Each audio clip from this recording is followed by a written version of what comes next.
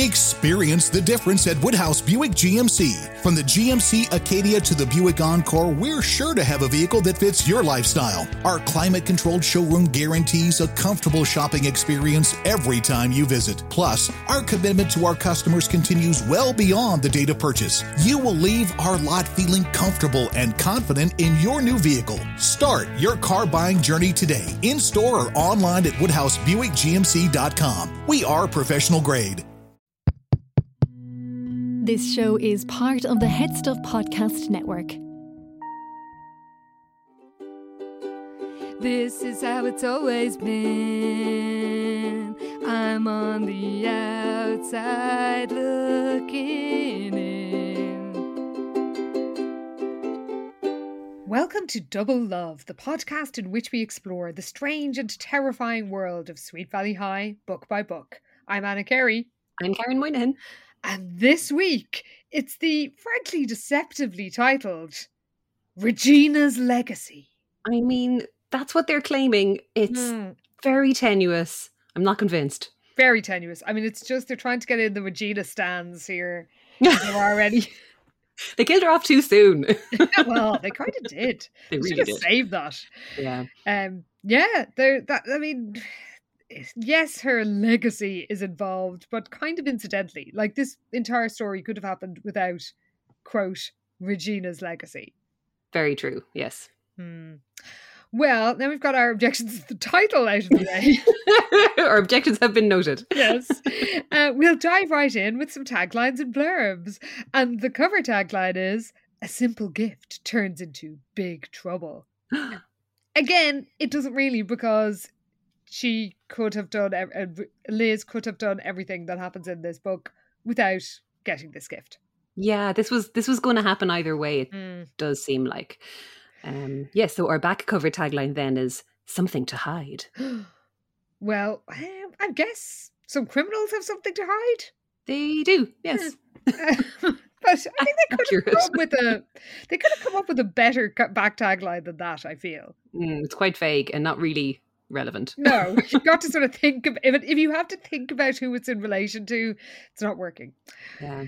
Well, here is the full blurb, which I have never read before because I read this on the Kindle. So this will all be as surprising to me, listeners, as it will be to you. Best of luck. We're all counting on you. When Elizabeth Wakefield receives a camera as a memento of her friend Regina Morrow, who died recently. How recently? I mean, I know they keep saying in the last few months her friend Regina died. It's like, come on now. That was like 3 years ago. Yes, it's about 30 books. Yeah. Well, when she received this memento, blah, blah, blah, she never expects it to plunge her into a dangerous mystery. Then she takes a picture of 3 suspicious-looking men. One of them tries to grab her new camera, and Elizabeth only narrowly escapes. Oh my God. Thanks to, spoiler alert, the best Wakefield. The best of all. Watching TV that night, Elizabeth thinks she sees one of the same men on the news. But this man is accused of being involved in a drug smuggling operation. I mean, yes, but it's more important that he is testifying against drug smuggling. That's true. This makes it sound like he is one of the, involved in a cartel or something. Yeah. Well, could this be the man in her picture? When the dark room at school is trashed, Elizabeth knows that something really strange is going on. Someone wants that picture and will do anything to get it. Oh my God. That makes it sound a lot more exciting than it is. The thing is, this book, it had the potential to be a much better book. Yes. It's like there's a good book in here somewhere. It is. With a better B plot. Oh God.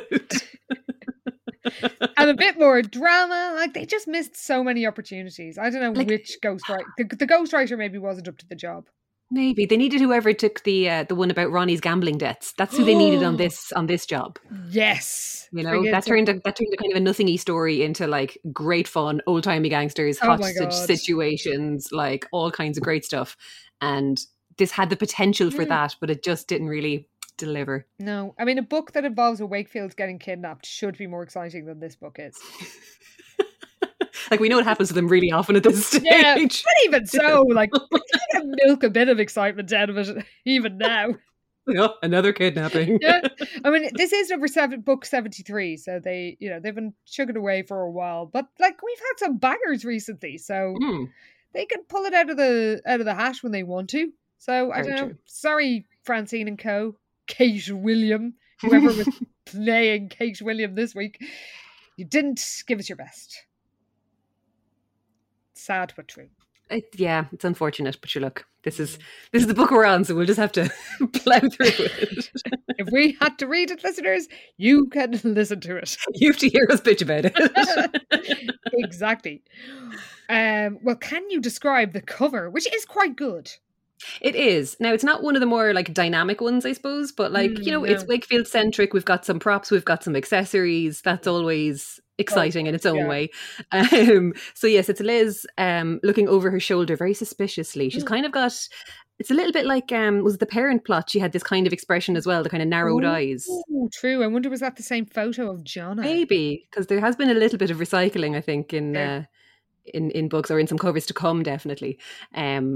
But yes, so she is looking over her shoulder, very suspicious. She's got kind of a leather backpack with very thin straps. It's very, very early 90s type of backpack. It is. Isn't it? Yeah. Yes. It's sort of sagging down. It's got no back support. Oh, none. This will make bits of her back, like. I hope there's nothing too heavy in it. She is wearing, I thought it was a shirt, but it's actually more like a sweater, isn't it? Like a yellow. I thought it was like an anorak. Yeah, I think it's a sweater because it's got like the kind of cuffs, and the collar are like the kind of stretchy. Let's see. I need to zoom in on it. Zoom in on the photo. You're right. They are, yes, because like I said, Karen had to send me a photo of the book because, like I said, I didn't have my own copy. You're right. It actually does have sort of elasticated cuffs and a collar. Yes, so it's sort of an oversized collared sweatshirt. It is, yeah, because it was so baggy. I thought it was like another classic shirt kind of situation, but no, it appears to be a sweater, and I do enjoy that it's coordinated quite nicely with the barrette in her hair because they're both yellow. True. Now I'm zooming in on it. She doesn't even look that much like Liz. Like, if you told me this was a book about Amy Sutton, I'd believe you. Oh. Yeah, or their cousin Kelly, who's kind of like a knockoff Wakefield. Exactly. Yeah, it's an unusual expression, so she doesn't look quite like herself. No. But she is holding the camera from Regina, which is what we get into quite quickly. True. And it's like a proper SLR, expensive fucking looking camera. Yeah, I mean, it is a legacy after all. I guess, yes, in many ways, actually. So she's in full photojournalist mode. God help us all. I suppose with that level of enthusiasm, we could jump right into the story. I don't see why not. Well, we begin at Sweet Valley High, where Jess is mocking Liz for joining the conveniently recently established photography club. How handy. Yes. And as she leaves Liz at the entrance to the club, she checks out the attendees and says, "Geek City. No fun hanging around in the dark room with any of those guys." Just never misses an opportunity to be a massive prick. True. And these are all people that she's previously hung out with and goes to parties with, so I don't know what the attitude's about. They're all quite cool, most of the people in this club. So, yeah.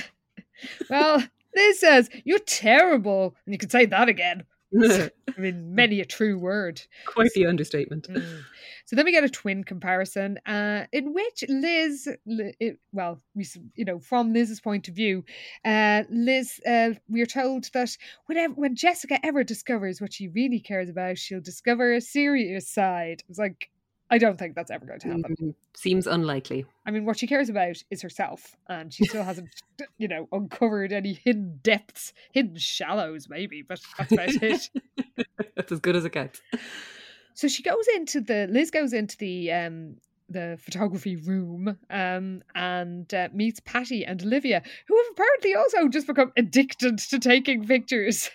I mean, yeah, that does seem to be the way. Everyone's just kind of like, yeah, let's just get super into photography right now. But like these cameras that they're using and like having to develop photos, those are expensive cameras. Yeah. It's like they're all just splashing out for like a sudden hobby, like spending thousands or like at least hundreds of dollars on proper cameras.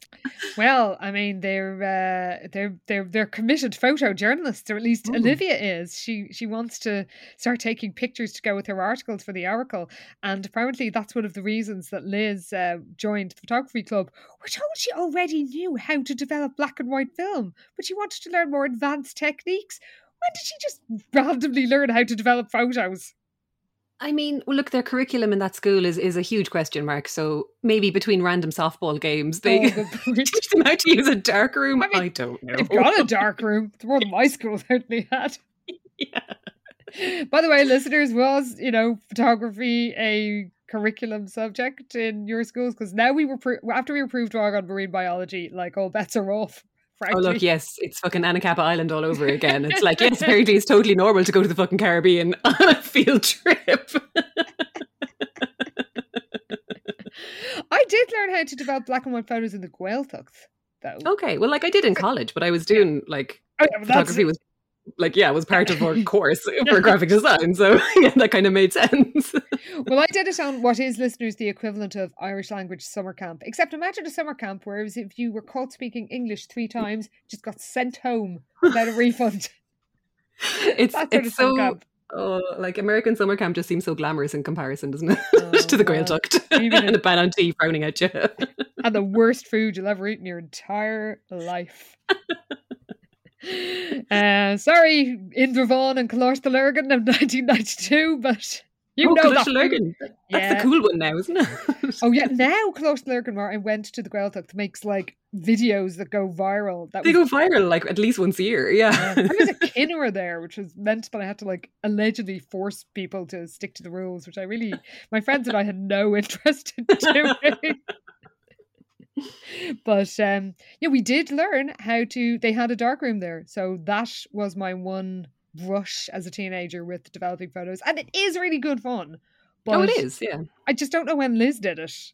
Like, I did it unless she did it on some sort of summer camp. Maybe it's in the Sweet Valley Twins book. They have an entire. You know what? Maybe it is. They have an entire photography session. Well, did you learn how to do a full work in the darkroom and develop stuff as part of your degree? Yeah, like in first year we were kind of doing kind of bits of everything, and yeah, we did photography stuff but we had to go to like Crawford, which was like the fine art college in Cork City to do it. So they had a proper darkroom setup, so we'd go in and have to learn how to go through all the different bits and pieces. It was fun, all right, but like I was not good at photography, so it was just like, here's my very mediocre photograph. Well, you can tell us if this is an accurate depiction of the exciting world of young photographers. Liz thinks it could add a new dimension to her abilities as a journalist. I mean, if you say so. It's quite highly unionised, Liz, so they're not going to let you just take photographs whenever you want and just pop them in. Well, so we get some blasts from the past with the rest of the crew. Oh, it's like a greatest hits of like recent books here, isn't it? It is. Yeah, all the guys that we've just met. We've got Claire Middleton is there and Andrea Slade, who we literally just met, with like recaps on everybody. So again, bit of a clip show buzz. Dee Dee Gordon is here. Now, Neil Fremont is here as well, and I'm still just not happy about seeing him. Yeah, he's been like. Also, Andy is there. I mean, it's nice to see Andy. He has been, considering they've been exploiting his horrific attack to sort of give little PSAs on how Sweet Valley needs to come together in recent books. So I'm glad he gets to do something. But yeah, him and Neil, I mean, I don't know, like when Liz sees them together, she's glad to see that even though the two boys were no longer as close as they had been, yes, because Neil partook in a racist assault. Horrible thing, yeah. And they were still able to participate in the same school activities, such as the new photography club, and to treat each other with respect. And he owes Neil fuck all respect. Absolutely jack shit, like, I'm a little bit surprised that Neil is so casually back in the fold of everything and just like a, random cheerful guy who's a tertiary character again. And it's like, no, man, I'm No, get out of here. No, it's not, he hasn't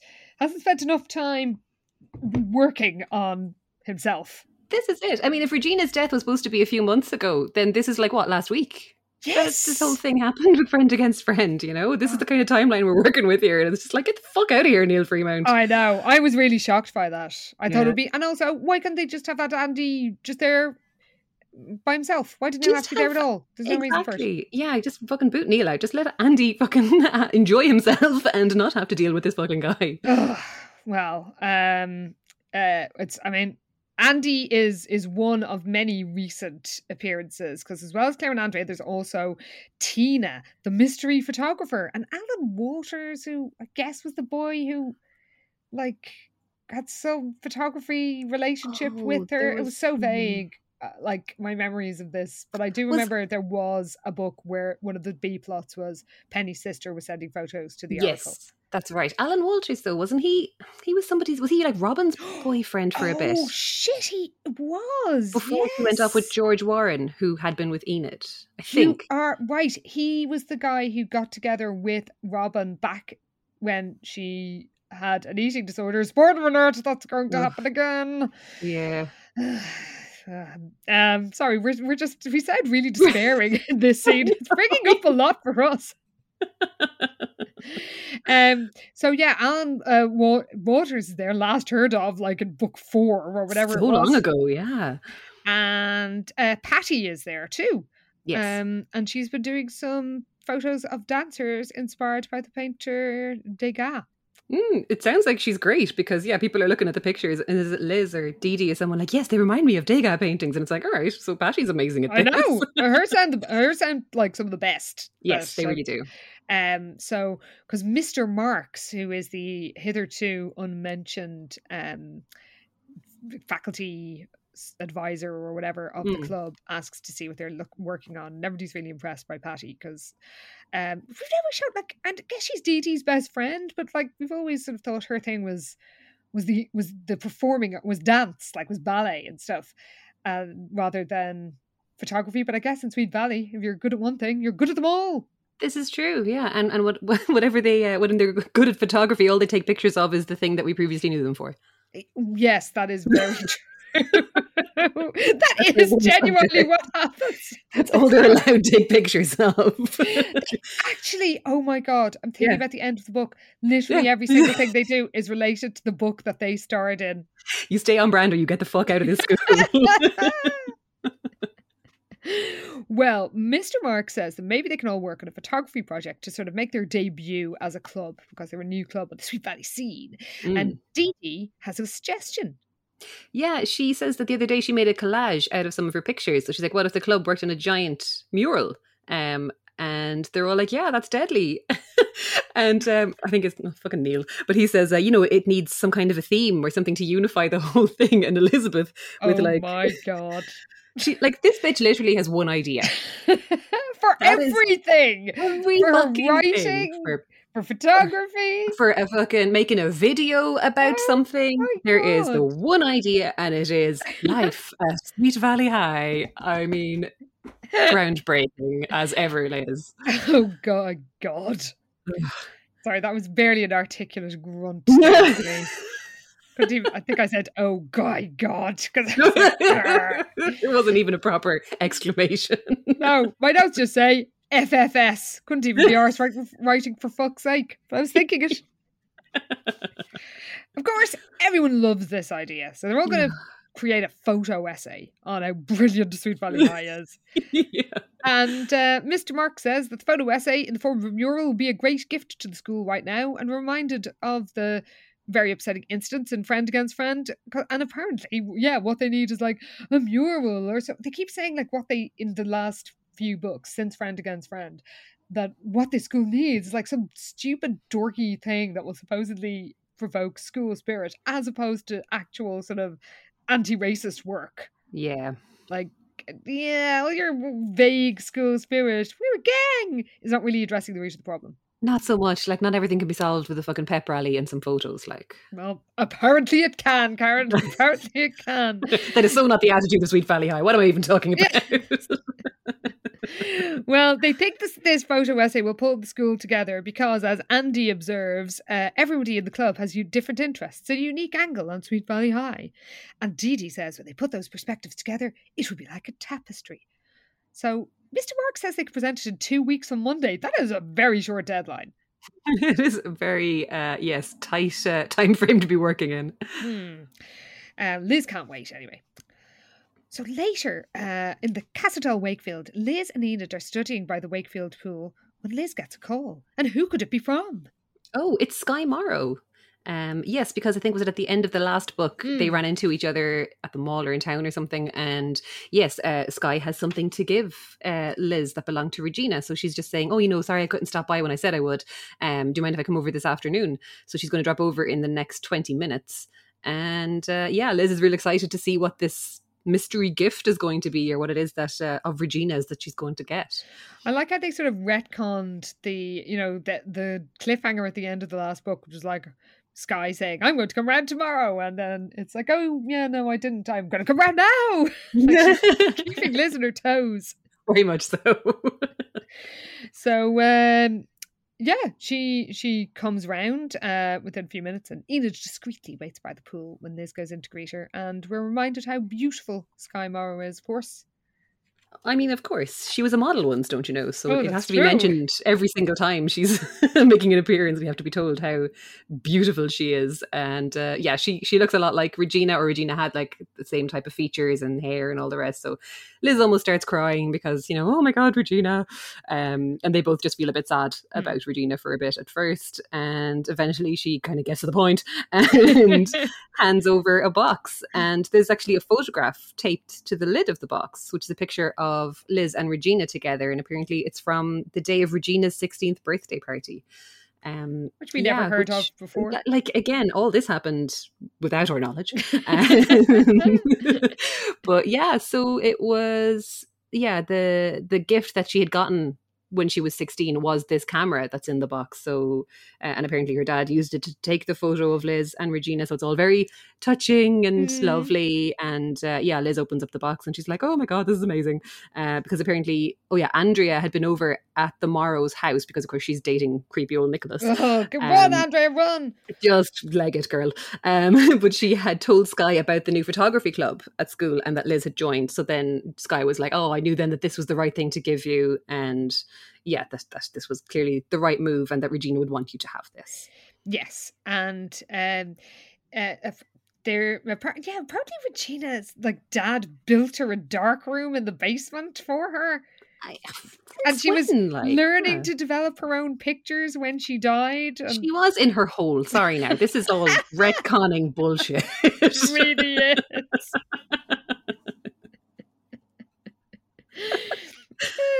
Also, I love that, the sheer contrivance of all of this, that Andrea mentioned it to Skye about that they were starting a photography club in school, which confirmed her belief that it's the perfect gift. It's just so unnecessary and contrived. Yeah, we don't need any of this. Just give her the camera and get out of here, Skye. Well, Liz is touched and she thanks Skye, who does leave, and then Liz gazes at the camera for a while, has a little think about Regina. Very touching. We cut to Monday, where Liz and Todd ask Shelley and Jim. Shelley, basketball girl. Jim, her photographer boyfriend, you might recall. And if you don't recall, you will be reminded of it, because this is the shitty B-plot. Oh my God, this actually might be the worst B-plot. And I feel like we've said that a lot, but this one really is. No, I think it is. It's also insanely laboured and contrived. Extremely, yeah. Because, when Liz and Todd ask the couple if they can join them, Shelley makes a joke about how there's already a third party with them, Jim's camera. And very classy, Jim says he's had the camera longer than he's been with Shelley.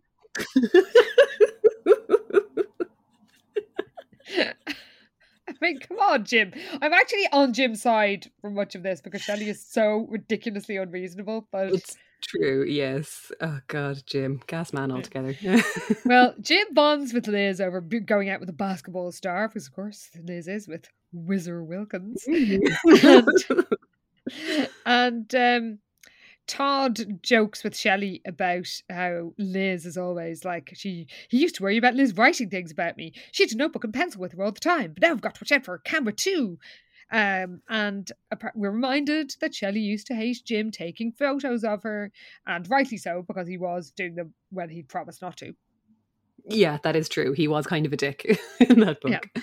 But to everybody's bemusement, apart from Elizabeth, Jim starts taking photos of Winston goofing around in the cafeteria, and when Todd and Shelley ask why is he bothering to take a photo of that, Liz and Jim are all sort of like, we couldn't possibly tell you. Yeah. That was, I think earlier on in it, or back when they were deciding to do the mural, Jim said, we should keep it a secret from everybody so nobody knows this is what we're up to. Like, as if anybody gives a shit about this fucking mural. But that's kind of the setup for a lot of stupid tension, tension. Is that this mural is supposed to be a secret. So they're all just being mysterious and annoying right now. Yeah. And I guess there is a point in it being a secret because it's so people won't be sort of on the lookout for them photo, so they can do some sort of candid shots. Yes, exactly. So it does make sense, but it does just lead to contrivance. And Jim could just say it's a special photography project. That's literally all he has to say. Yeah. So Todd asks, like, what do you do with this club anyway? Jim and Liz are all faux innocent and are like, don't worry about us. And Liz thinks that Jim's idea to make the photo essay a secret had certainly made the project more fun. I mean, maybe for you. Not for us. Oh my God, it's certainly not fun to fucking read about, I'll tell you that much. No. We cut to the dark room. It's later on, and Liz, Jim, and some of the others are developing pictures. We're told that Liz, over the course of about 2 days, took 3 rolls of 36 shots. No. Like, I remember the days when you had to, on film camera, of course, and as most of us do, and that is a lot. It's so much, and like film is also expensive. Yes. What are you doing? Did Sky chuck in a big box of it or something? She must have done, because this is ridiculous carry on altogether. She didn't waste that much, like. Yeah. Well, we learned that Jim started the club as it's his sort of baby, and he shows Andrea how to work the developer, and she's understandably excited the first time she sees a photo emerging, because that is cool. It is cool, yeah. But Liz is very easily amused, because when she looks at it, she says, "What a riot!" Oh God! Can you describe this photo? Because it doesn't sound particularly funny. Yeah, it's Andrea's dad jumping in the pool, basically. Yeah. Like, that's it. So we're just reminded that her dad is rock star Jamie Peters. He's doing a cannonball off the diving board of their swimming pool, and Andrea's like, "Yeah, in private, my dad's kind of a goof." It's like, oh my God, what a lunatic jumping in the pool. As opposed to, I don't know, being lowered down gently into the water. Well, Jim admires Liz's new camera, and she tells how she got it and says, again with the contrivance, "It's funny, but when I use the camera, I feel close to Regina. It's almost as if she's with me, as if when I look through the lens, I'm seeing the world with Regina's eyes, as well as my own." If you say so. She's like, does that sound weird? Yes, it does. Get a grip. Jim and Liz leaves, and Jim reminds that those are left behind to lock up the dark room because they can't let anyone discover the photo essay. So that's just a little bit of foreshadowing that this room is always locked and secure. Yes. And then we get another deep cut that got us very excited. We were literally texting each other about this earlier. We were so happy, and then it all went nowhere. Yeah, but can you tell who we meet? Again. Oh, I know. It was so exciting at first. But yeah, we cut to Shelley in the locker room, about to head out. She's just like sorting out her hair, and then ready to head out, Shell, her best friend, Kathy Ulrich, asks. Yay! Kathy! I literally just wrote down, Kathy, Kathy, Kathy, Kathy! I just got loads of exclamation marks after, Kathy! Yeah, so excited to see her. She was so cool, and I was so sure we'd never see her again. But don't get your hopes up. This was almost worse than nothing, because we did get our hopes up, as we said, and then this is all we get from her. This is it. It's nothing. Asking where she's going, and Shelley says going to see Jim. By the way, it's implied that Kathy is on the basketball team, which I don't think she was. They're sort of changing after a game. I can't remember if she was or not now, to be honest. Yeah, it sort of struck me when I was reading it that, like, she didn't seem to be part of the gang, or part of the team the last time when Shelley was like having all these incredibly important matches all the time. Well, anyway, she goes off. That's pretty much all we get from her. Her only speaking part. I got so excited, and then they just snatched her away from us. Oh. So Shelley leaves Kathy and goes to meet Jim and finds him deep in conversation with Liz and says, "It's a good thing I'm not the jealous type, Jim, or I'd wonder about you spending afternoons in a dark room with beautiful blondes." Oh, God. Yeah, my notes just say, ugh. And Jim is like, "Oh, you don't need to worry," and Liz is like, "It's a meeting of minds." And Shelley asks how the club is doing and asks what Jim has been shooting, but he says he doesn't have it with him. And when she points at his folder, he's like, "Oh, it's classified." And Shelley gets very obnoxious. Yeah, she kind of keeps pressing, and she's like, "Come on, I just want to see what you're working on these days. What's wrong with that?" And he's like, "Nothing." But then she's like, "So hand it over." And she gets annoyed. And it's like, this is kind of coming from nowhere because like Shelley's pretty cool. Like she's kind of a chill girl. And this is kind of like just forced tension, and it's really annoying. But this is the gist of this B plot is Jim and Shelley being extremely annoying. Yes. It's basically this repeatedly. It's Shelley thinks that Jim is hiding something from her, and Jim should just say it's a secret. We're working on a photo project. But it's kind of obvious that he is working on a photo project. No, it's really stupid. It's very stupid. Of all the many contrived tension plots in Sweet Valley, this is one of the worst. Yeah. So the next day, Jess is annoyed because Liz wants the car again, and Liz needs it for her photography. Jessica thinks that Liz has gone mad and says, "You have to admit, it's not normal to take a picture of Ms. Dalton in the middle of French class. Because what could Liz's project be?" Oh, God. Oh, okay, this is kind of amazing. Oh, yeah, this is good. Yes, she decided on her special angle for the mural just that morning. She would photograph Sweet Valley High teachers doing what they did best.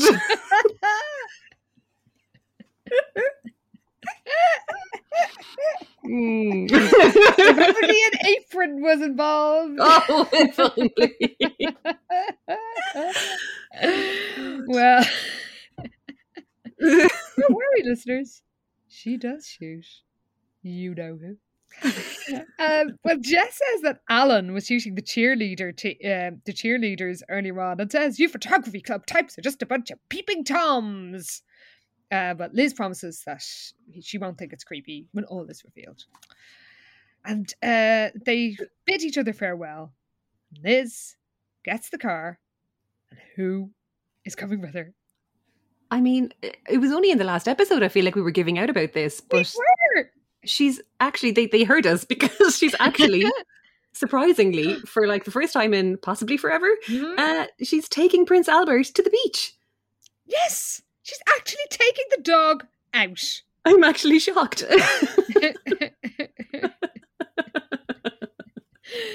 Oh, well, I mean, she's like, "We're going to the beach, Prince Albert," and he gets all excited, as well he might. Of course he does. He's a poor neglected dog who never gets to fucking go anywhere. Exactly. Well, Liz heads to a slightly more sort of deserted beach than the usual, like, Sweet Valley party beach. And she takes some sort of generic pics while thinking... Oh, they sound shite. She's taking pictures of driftwood. Like, it sounds awful. It's so boring. It's like, it's an old man walking by the shore. It's like, oh, great. Brilliant. Okay, Cindy Sherman. Like, it's just quite tedious. And she thinks fondly of Regina as she takes her generic photos, and then she decides she's going to sit down and hope she can hide in the dunes and catch people unawares. Yeah, like Jessica was giving out to her for being kind of creepy, taking photos of people, and this is her fully being creepy and just like lurking on the beach to like jump out and take pictures of people. Like, stop it! What are you doing? Well, after 2 hours. Fucking hell. Can you imagine how many terrible, boring photos she's taken in 2 hours? So much driftwood. Obviously, Sky Morrow was 100% like funding the film supply because... Oh, must have been, yeah. Otherwise, she spent a fortune. But then, just as she's about to whistle for Prince Albert, who of course is just left roaming wild and free, doesn't even know where he is, she sees a suspicious sight. Yes, the three suspicious men that we have previously alluded to. There's these three men running along the path near where she's standing, and there's something odd about them. And she realizes they're running too closely together and they're not dressed for jogging. So it's kind of a weird scenario that's going on. So the youngest guy is wearing jeans and a t-shirt. The other two men are in like their late 30s, practically ancient, and they're wearing like trousers and sports shirts. But there's something kind of uneasy about the scene as well, and there's a weird tension between them. So she's like, "Ooh, it's a striking image." So of course she picks up her camera and takes a photo of them. And one of the older men sees what she's doing, and he's all red in the face and angry, and tries to grab the camera. And Liz pulls it back and then hears a menacing snarl. Yeah, lucky for her, Prince Albert runs up and jumps up on the man with his teeth bared. So the guy kind of falls back in surprise to give her a chance to run over to the car. So yeah, this guy is still chasing after her. Prince Albert is then chasing after the guy, barking loudly because he's a fucking legend. Liz then kind of yells for Prince Albert, who then like overtakes the guy because he's also super fast. With a bound! He's like head. He's super dog, because in the like Jesus or Elizabeth is like peeling away in the car, and like it's like as the car is moving nearly, the dog jumps in the back. Like he's a stunt dog. He's jumped over an adult man into a moving car. Yeah, with a bound, Prince Albert overtook the man and leapt into the back of the convertible just as Elizabeth pulled away. Like, that is a super dog. Also, I hope she saw him coming before, like, jumping before she pulled away. Otherwise, she was just going to leave him there with these psychopaths. But yes, she gets away. Dog also in the car with her, so all is well. And she makes her get away. She does, but she in the rearview mirror, she sees her pursuer shake his fist in rage. Ooh. That evening, Todd picks up Liz and they head to Casey's, and Todd can tell something is wrong. Unusually perceptive of Todd. And when Liz tells her what happened, Todd is just so shit. Like, yeah, he's just so like, didn't happen. Like, he's like, oh yeah, that guy sounds like a jerk, but I'm sure he wasn't trying to hurt you. He just didn't want you to take his picture. He's like, sometimes I even feel that way. And it's like, well, no, like this man that she didn't know chased her to her car. Tried to grab her camera off her. Tried to grab her camera. Like she was frightened enough to have to like make a proper getaway. Yeah. And you're just like, oh, you're overreacting. Like, fuck off, Todd. I know. Just, it's an invasion of privacy. Ha ha ha. So they leave, and Todd has trouble starting his car. Another tedious little detail, which I guess has some, it's a setup for something equally boring later on. I know, it's like you couldn't even call it payoff, really. It's just... No. But I guess it's so something later on doesn't come completely out of nowhere. But yes, doesn't feel exactly natural. No. Well, later on, Liz still can't forget the incident, and when, the man was scary, and she wonders what would have happened if Prince Albert hadn't been there to come to the rescue. Her instincts all say that it was dangerous, but she has no way of proving that, and thinks all she had was a feeling and a roll of film. And 8 other rolls of film as well in her backpack. On Wednesday, Jim is delighted by how busy the darkroom is because everybody's gone photo crazy. And Liz was waiting to develop her latest rolls of film, including the beach pics. We get a very long, tedious description of how she does it. Oh my God, it goes on for so long. It happens in real time. And she's got 36 pictures on this roll, so like she's here for a week. Like, yes, there are a lot of steps to developing photos from negatives and all like this, but Jesus, they really take you through it in fucking minute, unnecessary detail. Oh, they do. If you think we go into unnecessary detail in this podcast, listeners, well, read this book and they'll show you what unnecessary detail really looks like. Yeah, it's the kind of arty version of when they go on about like a football match for like 8 pages. You're right, or the description of of like Shelley playing basketball. Exactly. You can sort of skim it. It's actually quite handy when you're, when I'm doing my like 6,000 words of notes. So just go photo talk, sports talk. Skip to end. Yeah, it's handy. You're like, oh, good. That takes care of like 10 pages. Well, when Liz develops the photo from the beach, she feels vindicated because the vibe is not okay in that photo. Yeah, it is a weird photo. There is something strange about the scene and about these three guys. And she realizes that the guy in the middle has this kind of pained expression on his face, and he looks really uncomfortable, as if he's being forced to run, which is a weird way of saying he's clearly being chased. Yes.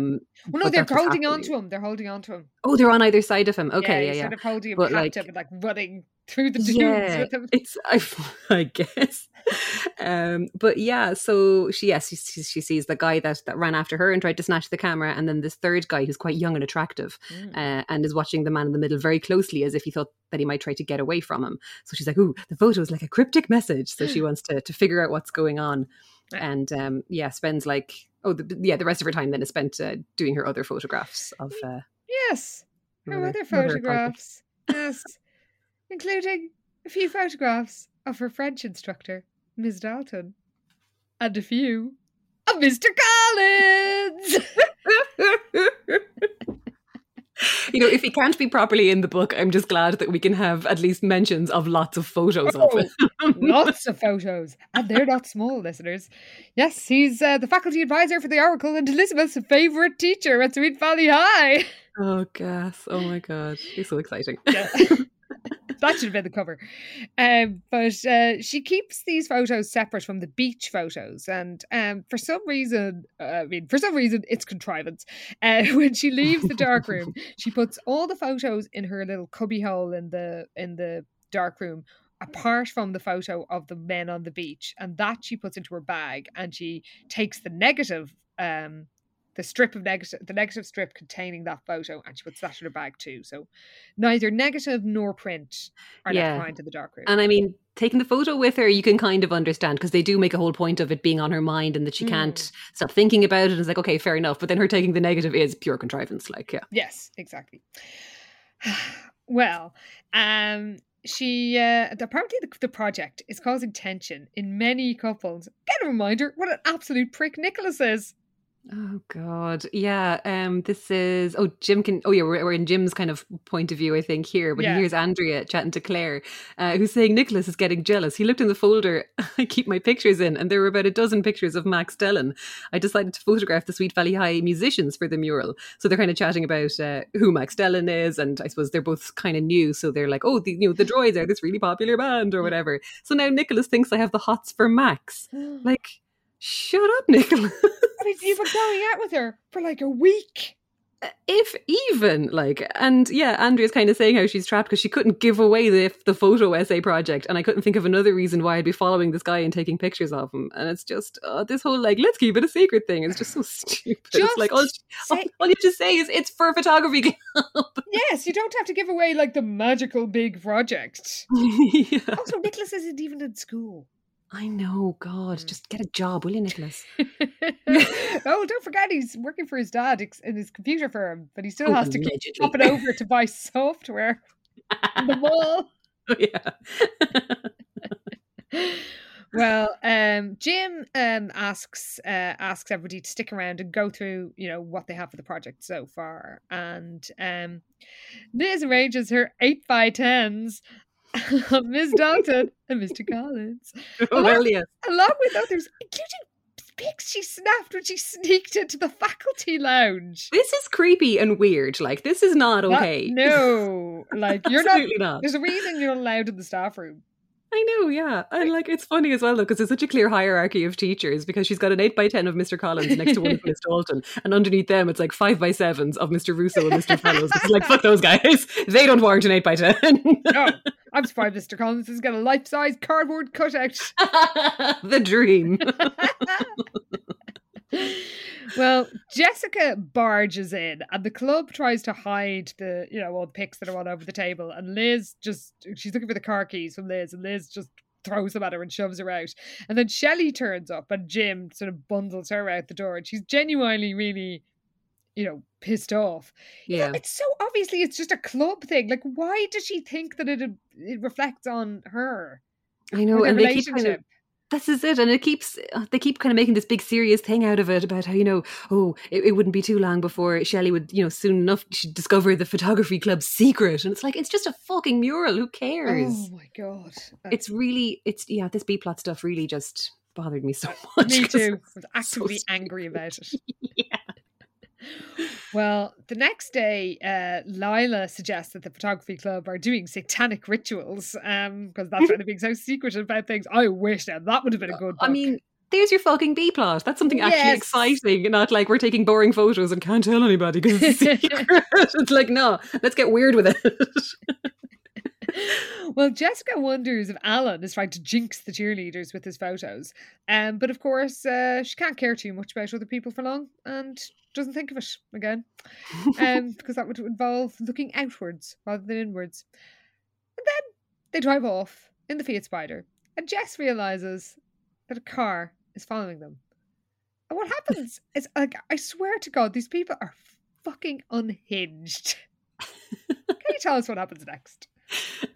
So yeah, Jessica notices that they're being followed, and Lila lowers her sunglasses and stares blatantly at the driver of the other car. She's like, he's pretty cute, Jess. So Jessica can't really see the guy from the rearview mirror. All she could tell was that he has blonde hair, but out of the corner of her eye, she could see the smile that Lila was flashing at him. So she's like, how cute. I was like, extremely cute. Maybe you should pull over. I'm serious. Like, why? Are you trying to get murdered? I know! Like, I don't want to victim blame, but this behaviour is deranged. Like, someone's following me. Better pull over because he's fucking cute. Well, we're told if Lila said the driver of the light blue convertible was extremely cute, then he was extremely cute. Jessica and Lila clashed on a regular basis. But if there was one thing, there was one thing they always agreed on. Good-looking guys. Yeah, so she pulls over. The other car pulls over too. And then it's like she hears the car door slam. Lila's like, here he comes. Wow, he's gorgeous. Like, girls, pull away quickly, please. What is happening? Well, he is a hunk and he's wearing a... Oh no, does that count as... No, you can go for this one. It's like, I don't care about boys' clothes. I know, they are always pretty boring. He's wearing a tight t-shirt and he has white blonde hair. Ooh. And she realises he's about 19 or 20. Run! Please. Oh, God. Did we not have enough age inappropriate... Well, I was going to say relationship, but it wasn't actually a relationship. But do we not have enough discussion of the last time? I mean, really. But anyway, Jess is delighted she's pulled over with this old man. And he surprises her with what he says first. Yeah, he says he wants to apologise for what happened at the beach a couple of days ago. So Jess, of course, is like, what is this? And of course realises, he's mistaken me for Liz. She's like, it happened all the time. But then she's like, okay, what's happened at the beach? Lila obviously doesn't know what he's talking about. So Jess just kind of, snaps into gear because he's a hot guy. She's not going to waste an opportunity. Mm-hmm. So she's just like, oh, that's okay. It was nothing. And he kind of goes on to explain that, my friend has a temper and he didn't mean any harm. And Jess is like, oh, apology accepted. Although she still had no idea what he was apologising for. You would think alarm bells would ring if somebody says, my friend has a problem with his temper. Yeah, like maybe I should, put the car in gear and get the fuck out of here. But no. So she's like, oh, clearly this guy and Liz met at the beach and Liz obviously didn't have any interest in him because she has a boyfriend and she's unutterably loyal and dull. So Jess is like, lucky thing I'm not tied down like that. So she's just like, yeah, deadly, let's fucking go. And your man's like, oh, by the way, I'm Chad. So they introduce each other themselves, and he's practically ignoring Lila, which is all the better for Jessica. So she gets to really revel in this. And he's definitely flirting with her. And then he's like, oh, you wouldn't happen to have a copy of that picture, would you? So of course Jess is like, okay, what's going on here? Something to do with photography club, some bullshit. Like, I tell you, she's so good at keeping her cool and just like lying on the spot when a hot guy's involved, isn't she? Yes, pretty much. Because she just sort of bluffs her way through this whole thing. Like when she says she's just developed this photo. Yes, I guess it's in the dark room. I mean, she must be pretty convincing because he does believe her. This is the thing, yeah. And like it even says, the second fib always came easier to Jessica than the first. It's like once she gets going, there's no stopping her, basically. So this guy Chad, when he's like, "Oh, I'd love to see it," and she's like, "Oh no, it's in the dark room. It's drying." So she just kind of hopes that he doesn't know much about photography because she's obviously just, making shit up as she goes along. And he's like, "Oh, well, maybe when it's dry, you'll let me see it." So then she's like, "Oh, great. Obviously we'll have to go on a date for this to happen." So he's like, "Why don't you give me your phone number?" And obviously she's delighted with this. Yeah, hands over her phone number to this hands random over man. her phone number to a stranger who is much older than her, and he's like, "Yeah, cool, I'll call you." So she's just delighted with how all this panned out for her. And her bluffing/lying seems to have gone very well. Yeah. So when he leaves, she lords it over Lila, who says he only picked you because he thought you were Liz. And otherwise, the fouler charm would have prevailed. True. Yes. Well, Jess is delighted to take advantage of the mistake, and she's very pleased with herself. Absolutely delighted with herself, yeah. So later on, her and Lila leave the beach because that's what they were off to earlier. And Jess turns down a trip to the Dairy Burger with Lila because she has to go home and bake dinner. And she can't wait to brag about Chad to Liz. And we're told she doesn't even feel jealous when she drops Lila at Fowler Crest, though usually the enormous Spanish-style mansion with its fountain and sculptured grounds, one of the most opulent residences in Sweet Valley, caused Jessica a pang or two of envy. How could it not? Spanish-style mansion. I don't know if we've ever been told its architectural style before. That's true, actually. When did they get Alice Wakefield in for the rest of it? Oh, well, I don't know now. I'd say that would have been name dropped a few times if Alice got that job. When Jess arrives home, she tries to tell Liz about what happened with this mystery man, and but Liz is in a hurry getting ready to dine in Todd's house, and so Jess basically tries to tell her, doesn't have a chance because Liz is like, I have to get ready, I have to go out the door. So basically an opportunity missed and an opportunity for confusion gained. Absolutely, yes. She's just dying to talk about it. She ends up bringing Amy and then Cara just to tell somebody about her amazing triumph over Lila, basically, to get Chad to ring her in a couple of days. And Liz just kind of hurries off out the door because, I think she does try to tell her again, after she's off the phone with the girls and Liz is out of the shower, but Liz just isn't interested. She's like, "Oh, of course it's about some new boy. It always is. I just don't have time right now, so tell me tomorrow." And Jess is really in kind of a huff about it. So she's just like, "Right, well, feck her. I'm not going to tell her. I'm going to keep them all to myself." Yeah, basically. I mean, it's as if Liz would care. I know, she's all Jessica does is bang on about boys. It's like, okay, another one, cool. I've actually got somewhere to be, so I'll see you later. Yeah, it's not like, she's shown me. Yeah. Well, we cut to Todd's mansion, where Liz thinks that his parents haven't changed despite their new riches. And when she and Todd turn on the telly, they goof around annoyingly because Todd is like, "Oh, what will the news be? What will this mysterious photo club of Sweet Valley High?" It's like, oh, yeah, we always know when they start flirting, it's just unreadable. Time to skim. Unbearable flirting, 1 page. Yeah. Well, then they notice the actual news, and it's dramatic.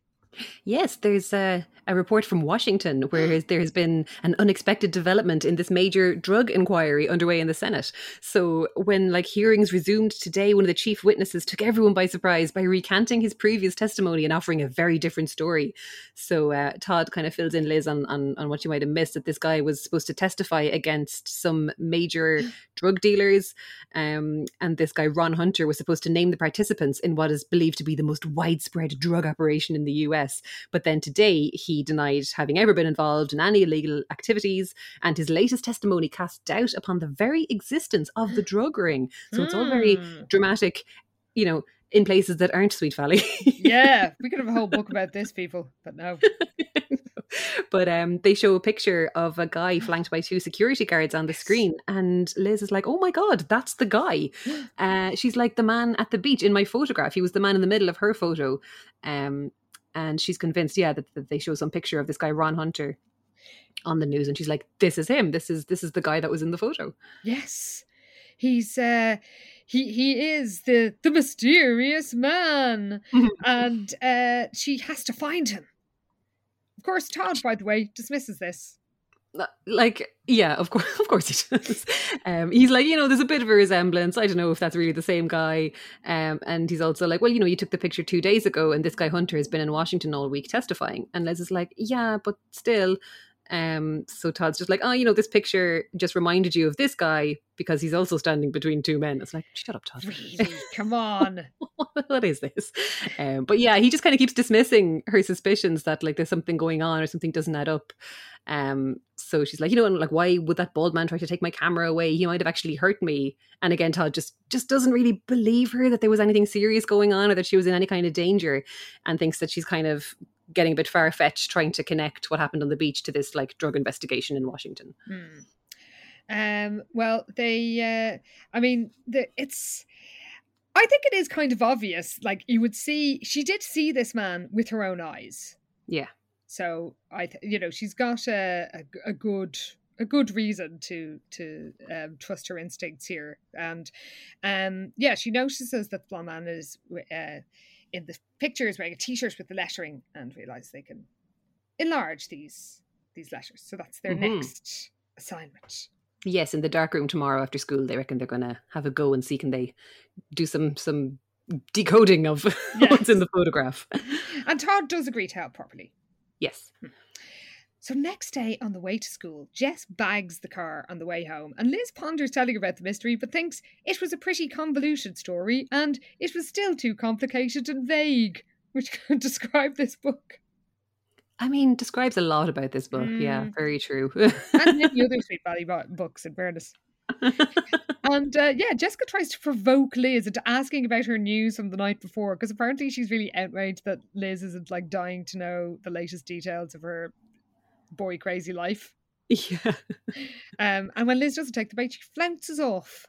Oh God. Yeah, she just kind of hops out of the car and goes, oh, forget it, and heads off. I think they're on the way into school at this stage. Yeah, they are, yeah. And then Liz kind of remembers that Jess had been trying to tell her about some cute new guy she'd met, and she's like, oh, I must have hurt her feelings. So she kind of catches up with her and she's like, oh, tell me about this guy. But then there's cops at the main lobby of the school. So everybody's like, what's going on? Oh my God. And what is going on, Karen? Oh my God. There was a break-in last night, and the dark room was vandalized. It's all been completely trashed, but it's the only part of the school that seems to have been targeted. And Liz, Liz for some reason has to wait until the end of the school day to go to the dark room, which I don't really understand. I don't understand why she couldn't go at lunch. True. Yeah, I don't know, unless it was sealed because it was a crime scene. Yes. I don't know. Yeah. Well, when she arrives there, she finds Mr. Marks in the photo gang amid the wreckage, and like the equipment has been wrecked, all the film's been pulled out and exposed, and it is actually sad. It is, because I mean, like, I know their photos didn't sound very good, but they worked hard on them, and yeah, all your film being ripped out and just exposed to light, like that does just wreck everything, and they had to put a lot of work into it, and everything's just been kind of ruined now. Yeah, so it is horrible. Jim wonders if someone was trying to sabotage our photo essay project. Nobody cares about your project. But Mr. Marks thinks that somebody was looking for something. Yeah, he notices that all the folders have all been emptied out. So like where they all would have had little cubbies, everything's been kind of pulled out and everything's been gone through. And Liz kind of wonders if it's her imagination or wonders if her cubby looks like it's been disturbed more than the others, because all her pictures of her favourite teachers have all been tossed back into the cubby. Phew, thank God, they're okay. Don't worry, everybody. But any of her beach photos have all been kind of flung about at random, and the plastic sleeves containing her negatives are all torn up and scattered. So she's kind of like, yeah, she reckons that they have been looking for something in particular, and she starts to feel like she kind of knows what this is, and that it's to do with this thing on the beach again, and it's that photo. Yes. And now that the darkroom is out of service, she won't be able to use it to enlarge the photograph, so she has to find another way. Oh no. Meanwhile, Shelley's still being a fucking baby, as my notes say, about the project. Damn. Oh, Shelley. Yeah. We were rooting for you. Oh, your behaviour is so unreasonable in this book, Shelley. But she's tired of not being allowed in the dark room. Why would you want to go into the dark room, you weirdo? Literally, what are you doing there? If you're not developing photos, you're just standing around and being in the way. Exactly. Well, Jin was meant to be meeting her at the Dairy Burger after school, but now it's just not in his mind at all, because he's with some of the other photography crew trying to get their dark room kind of back in order, and some of the machine equipment is like fucked beyond repair, basically.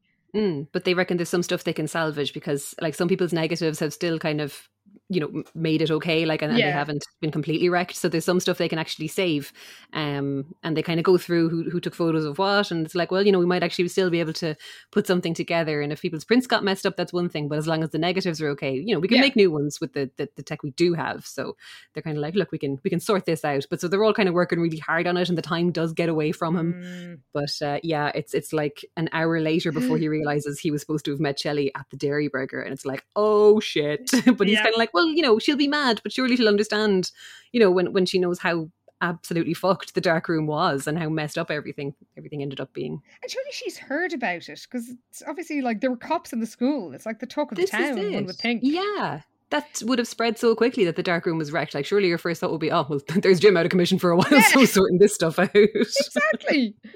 Well, Jim runs to the Dairy Burger and finds another deep cut. Shelley's leaving with Greg Hilliard. Fucking Greg. And now this guy definitely was a dick in the book. He was. It was a perfect shot. Like, yeah, he sucked because he was really kind of patronizing and stuff to Shelley, wasn't he? And she had this massive crush on him, and he only kind of started to like her when she was doing well, or there was something dickish about him anyway, for sure. Yeah, and did he ask her to a dance or something at the end? And she was like, no thanks, I'm going with Jim. Yeah, her whole thing was like, I don't need this guy Greg because he was a jerk anyway, and you know, Jim is the guy for me. But yeah, she's heading off anyway in Greg's Jeep when Jim gets there, and he's like, wait, what's happening? You're not leaving, are you? And she's like, you bet I'm leaving. I've been hanging around here for hours. And like, yeah, okay, you have been left waiting, but it's not like you've been on your own, because obviously your friends were all there, so it's not really that big of a deal. But yeah, Shelley's just really kind of bitter, and she's like, oh, you know, don't bother telling me about the dark room or whatever. I'm sure it's all top secret. And yeah, Greg kind of laughs, and it's all a bit shitty. Greg's and she's just, well. I mean, I know he was a dick already, but true, yeah, but she's to be a dick. Very much so. And she's no interest in listening to Jim trying to explain himself. And she's just like, no, whatever, I'm out of here. We're going to shoot some hoops. And they just kind of take off in the Jeep. And it's lousy. Yeah. Jim is miserable, and understandably so. On Saturday, Liz calls Todd, and she's remembered that Amy's dad is a photographer and he has a studio, and Liz has been in touch with him, and he says he's not going to be there at the weekend, but they can use it on Monday after school. So this is obviously good news. So Liz wishes they could do it sooner. And then, after she hangs up from Todd, the phone rings. And who could it be? Oh, well, it's like a mystery guy who wants to speak to Jessica. And Liz is like, oh, she's not here. Can I take a message? And the guy's really blunt on the phone. He's like, when will she be back? And like Liz doesn't know, because I think she had only just seen Jessica kind of dashing out of the house earlier on today, but had no idea what she was up to, or whether she'd be gone for 10 minutes or gone for the entire day or what. So she's just like, oh, you know, I actually don't know when she'll be back. If you just give me your phone number, I can give her a shout. And he kind of cuts her off. He's like, no, I'll try her later. Tell her Chad called. And she's kind of, you know, still talking to him when he hangs up on her. So he's really rude and blunt on the phone. And she's like, who is this fucking guy? So she's kind of just shaking her head going, God, what are these jerks that Jessica dates? But yeah, obviously the name Chad doesn't mean anything to her. So she's just like, okay, whatever. And then appears again because she forgot some frankly disgusting sounding DIY hair mask she's planning to apply at Amy or Lila's house. Yeah, she was heading over to Lila's, I think, with Amy, and then realised that she'd forgotten her hair goop. Apparently Amy, very goopy, yeah. Amy, in all senses, Amy found a recipe in a magazine that apparently is going to give them great highlights, which, no. Because it's, what is it? It's mayonnaise, lemon juice, mashed avocado, and beer, like all smushed together. And now, like, in isolation, I have heard of some of those things, like doing certain things to your hair, or for like fixing certain things, and yeah, lemon juice and sunshine, whatever, maybe highlights. But all of them apart from mayonnaise, I have heard of doing things to hair. Mayonnaise? Oh no, is it ketchup I'm thinking of? I feel like mayonnaise is meant to be good for making it shiny, because like the egg, that's like eggs, the egg whites or that would kind of do that. Mashed avocado actually is a new one, but I think beer, is meant to be good for like shiny hair, this kind of thing. But yeah, all of them smushed together really does sound horrific. Yeah, and it just sounds quite, it's quite pungent as well, all those things together. Yeah, that's and you'd imagine lemon juice and mayonnaise that would kind of curdle as Oh, well. Like it just wasn't very thinking about. Yes. So, listeners, if any of you have tried this concoction, please let us know the effects if you and your hair survived. So Liz gives the message, and Jessica says if he calls again, give him Lila's number. And all that's like slightly pointless. This little exchange, because he doesn't call back as far as we know, and I don't like. There's so much pointless goings on in this book. It often feels like they're just trying to pad the word count out, and I can't blame them because I've been there. So, fair enough, Kate William. We can't be too mad at you. So we cut to Monday, and after more problems with Todd's car, Todd and Liz head to Mr. Sutton's studio. And when she introduces Todd, Mr. Sutton says, "Of course, everybody knows the star of the Sweet Valley High basketball team." Why? Exactly. Why do they know him? I know. Why don't you all have jobs and lives to be getting on with? Why are you obsessed with a high school basketball team? For the millionth time, I have to think that Mr. Hanlon, Suzanne's dad, had a watch. Look, he was rude to Ken, so that's unforgivable. True. But points were made. Yes. He wasn't. Even a stopped clock can tell us the right time twice a day. Well, Liz and Todd head to the dark room, and after, I swear to God, about 10 pages describing the fucking enlarging process. Like, it is that long, isn't it? Yes, pretty much. Like, it really goes on. It's like she's doing this technique to enlarge the photograph, but she does it like 3 or 4 times, and like the last one she does is like the biggest she could possibly get it, and it's like, why don't you just start with the biggest one? Save us all the fucking hassle.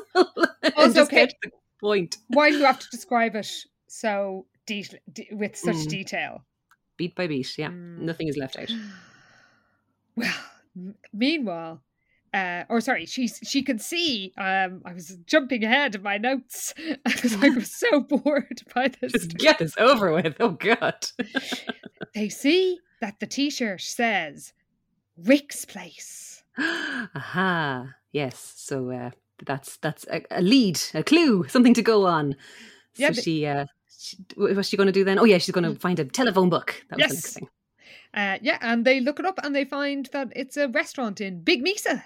Aha. So Liz tells Todd, "I hope the food's good because we're going to Rick's Place for dinner tonight."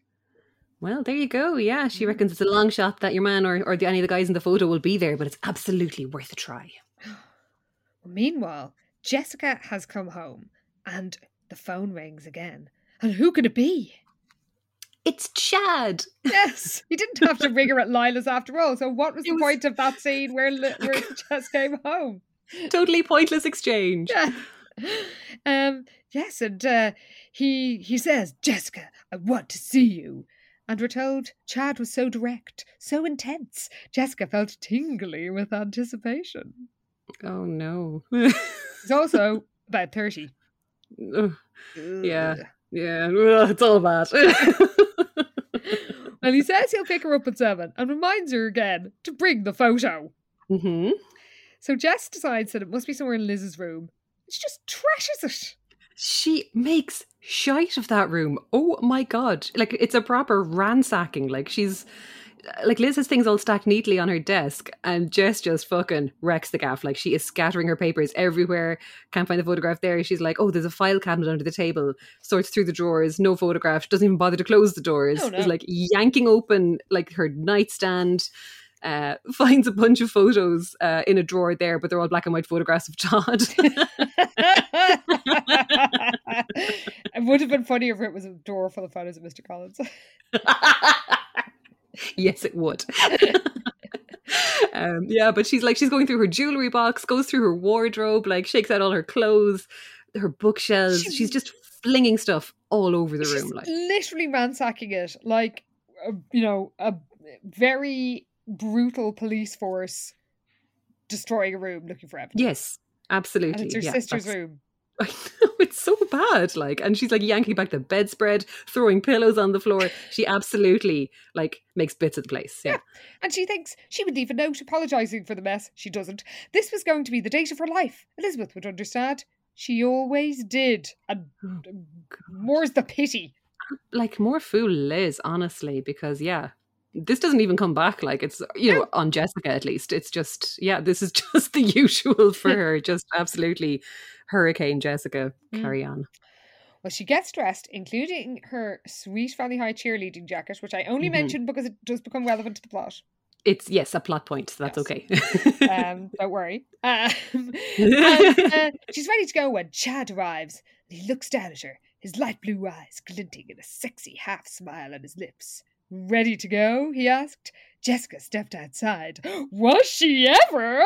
Oh my God, she is always ready to go at the drop of a hat, this one. But like, while she's ready to go, we should be ready to stop for a second. That's true, because as you know, very nicely done there, Karen, by the way. Thank you. We are very proud members of the Head Stuff Podcast Network, and every fortnight, I was going to say every week, we like to share with you little reminder that there are lots of other great shows on the network, and one of them is I Know That Face. Yeah, it's a podcast devoted to character actors, and it's a great title because it's absolutely about the type of people that pop up in loads of things and you're like, where do I know them from? So it's, they discuss different actors in each episode. So they'll talk about people like Kelly MacDonald, Jesse Plemons, like Bob Hoskins. These are all people that you do just see popping up all over the place. So they're shining a spotlight on the supporting players that often go unsung, but who put in really great work in some really great films. So you'll get some good recommendations out of it too. Yeah, so you can hear a little sample of it right now. Hello everyone and welcome to I Know That Face, the only podcast which honours the often underappreciated by the masses work of character actors. My name's Stephen Portia. My name's Andrew Carroll. Character actor is a supporting actor who specialises in playing unusual, interesting or eccentric characters. For whatever reason, these performers are less concerned with being stars. Because of that, they often take supporting roles in big movies or only play leads in indie films or TV. They're less concerned with their image. They can bounce between heroes or villains. They're chameleons and they often disappear into each role. So you might know the faces, but you might not know the names. So subscribe to us wherever you subscribe for podcasts and be on the lookout for that to come. And until then, see you later, cinephiles. Bye-bye. And now, back to Sweet Valley, where, by the way, you can, of course, support if you live in Sweet Valley or anywhere else in the world. You can support us on Head Stuff Plus because we are, as we said, proud members of the Head Stuff Podcast Network. But as you probably know, if you've been listening for a while, if you go to headstuffpodcasts.com, you can sign up to Head Stuff Plus and support us for as little as €5 a month, wherever you are in the world. That's right, yeah. And if you choose to do so, you'll get access to our bonus content, which is, I'm sure you know by now, but just in case, it's Pi Beta Alpha, the most improbable sorority of all. Where we discuss the Sweet Valley High TV show episode by episode, and that comes out in the weeks in between regular Double Love episodes. So you'd never have to go more than a week without some Sweet Valley nonsense in your ears. It's true. And we are having a huge amount of fun discussing the podcast or discussing the TV show over in the Pi Beta Alpha Clubhouse. And we have had a great response from our Pi Beta Alpha members, who we all appreciate very much. And just as a little whet your appetite here, the next episode of Pi Beta Alpha will be discussing an episode of the TV show based on this very book. It's a bumper Regina's Legacy, like, double shot. It's ridiculous. And it has to be said, the TV episode is better than this book. Oh my God, it's so much better. It's like they could have learned a thing or two from the TV show, which I didn't think we'd ever end up saying, but, they nailed it. We are pleasantly surprised by the TV show pretty much every week. It's very true. So you can hear what we think about it if you sign up to Headstuff Plus at headstuffpodcasts.com, and you can decide whether your contribution just goes towards us, or you can share it with up to 3 podcasts or 2 other podcasts besides us. But whatever you choose to do, whether you just choose to support us 100% or you want to share it out, you will get access to all the bonus content created by Headstuff podcasters. Should really be podcasters. I don't know why. I like podcasters though. We're like musketeers. I was going for musketeers. Mouseketeers sort of vibe. But Yeah, you'll get everybody's bonus content, which is great because there are so many fantastic shows. So if you want to support us, you know what to do. Go to headstuffpodcasts.com and sign up to support Double Love. And now, really back to Sweet Valley. For real this time. For real. Where Liz arrives home to change before they goes to Rick's place, finds a room ransacked like the dark room, and thinks, not surprisingly, the criminals know where she lives.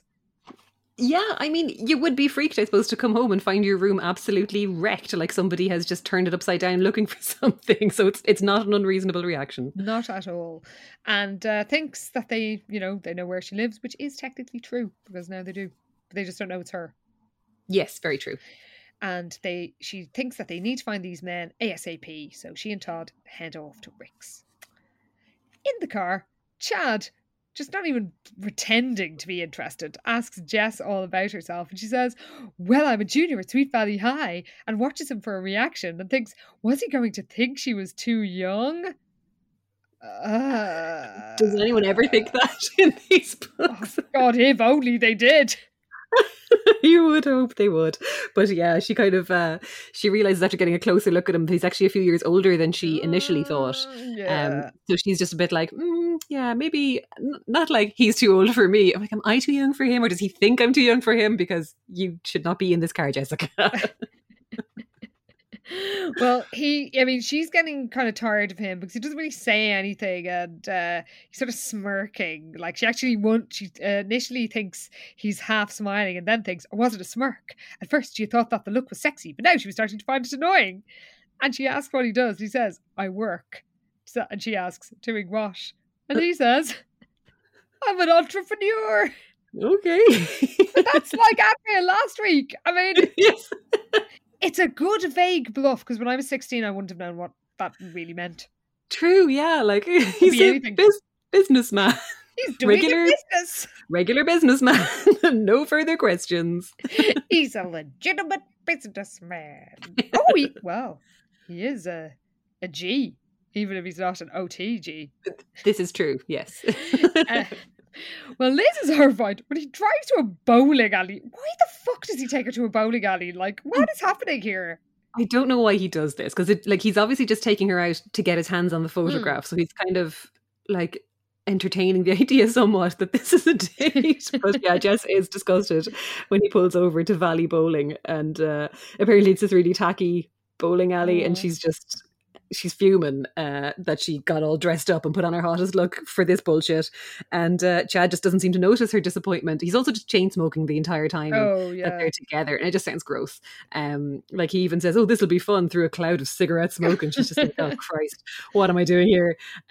She's just like, this couldn't be his idea of a special date, and she's kind of hoping he'll just slap her on the shoulder and say it's a joke, and that he actually plans to take her for dinner and dancing. But no, they go bowling. Oh, they do. This is a thing that happens. She eventually has to pretend that her shoulder's a bit sore to get out of continuing. Oh God, but it's funny because they kind of suggest that she's bowling badly on purpose, because of course Jessica Wakefield is a fucking incredible bowler, even though she never comes to this point. Yeah. Because it's like inspiration struck. She's like, okay, I'll bowl, but that doesn't mean I'll bowl well. And she's like, maybe that would be her way of getting a message across that there's other things she does a whole lot better. And like, she on purpose throws the ball into the gutter like over and over again, and like knocks a few pins down just for variety. And it's like, she's obviously amazing at bowling, but just pretending. Don't worry, Wakefield's remain amazing at everything. Of course. Yeah, she could even just choose to just knock one or two over. Yeah, just to mix it up a bit. Yeah. Well, he eventually Chad suggests dinner, and just thinking, it'd be a hot dog stand at the side of the road. But she agrees, and he says that he knows a place near the water in Big Mesa, and she somehow likes the mystery vibe. Why? Oh God, yeah. She's always been intrigued by guys with some mystery about them. It's like, has that ever actually worked out well for you? The last guy that had some mystery about you put your sister in the boot of a car and tried to kidnap her. True. And then there was the other one who you were having a rivalry over with Lilo, who you thought was a prince and who turned out to be a drug addict. Exactly. Mystery never works out well for these girls when it comes to like, oh, he's so mysterious. Like, no, he's going to try and kill you probably. Or he's got a box of drugs. Yeah. Unspecified drugs. Oh, actually, Chad definitely has a box of drugs. Oh, this guy for sure has a box of drugs. It's literally his entrepreneurial job. Meanwhile, Liz and Todd have arrived at Rick's, and it turns out it's an upscale hamburger joint. Yeah, it sounds nice. It's like it's on the water, and it's got like colouredy lights and a deck out to the side. Yeah, it sounds pretty cool. I'd love to go to an upscale hamburger joint by the water. Someday. They decide that before they eat, they have to do some sleuthing, and it turns out it's got nautical decor. This is very exciting. Yes. New venue. Hooray. Yeah, true. Oh, wonder will they ever go back to Rick's place? Will this be put in the canon? Funny turn up in the TV show the way things are going. We had the shady lady cropped up. We are consistently surprised by the TV show, so who knows? Well, none of the trio of men are there. Surprise, surprise. But Liz shows the hostess of the restaurant her precious photo, and the hostess recognizes the blonde guy. Yeah, apparently he's been in the past week a few times. She's never seen the other guys in the picture, but she says, look, this guy has definitely been in here, but she doesn't know anything about him, doesn't know his name or what he does or any of that kind of stuff. Says, look, maybe the bartender will be able to help you, but he doesn't have anything for them either, so they just have to sit down and order some lovely food, unfortunately for them. Yeah, get a big description of everything they eat. It does sound quite delicious. It really does, yeah. Well, they're sort of finishing their feast. They're debating whether or not to get dessert. When who should come into the restaurant? It's Jessica and the man from the photo. It's true. And they have a good view in the mirror next to their booth, but they can't be seen because Jessica and Chad don't have a mirror in theirs. So Liz realizes this must be the boy that Jessica was trying to tell her about earlier. And she has a bad feeling about it because Jess looks uncomfortable. Of course, Todd thinks it's obviously fine. Oh God, yeah. Like, I mean, in fairness, she can read her sister, quite well, and can see that she's clearly uncomfortable. Like Jess is all kind of, her shoulders are all tense, and she's kind of holding the menu out in front of her, nearly like a shield or something. And she's like, no, this is a bad date, and potentially worse again, because she's like, look, this is the guy from the photo, and now Jess is with him. Like, this could all go very wrong very quickly. Yes. And we cut to Jess's POV, and she's having a terrible time because Chad isn't even bothering to make an effort. He's like, apart from him being a criminal, he's just a terrible date. Yeah, he is not much fun at all. Because he's just, he doesn't really talk to her much at all. And then when he does, he just says, look, what's the story with this photograph? I've been looking forward to seeing this photograph. And Jess is just like, why is he so obsessed with this fucking photograph?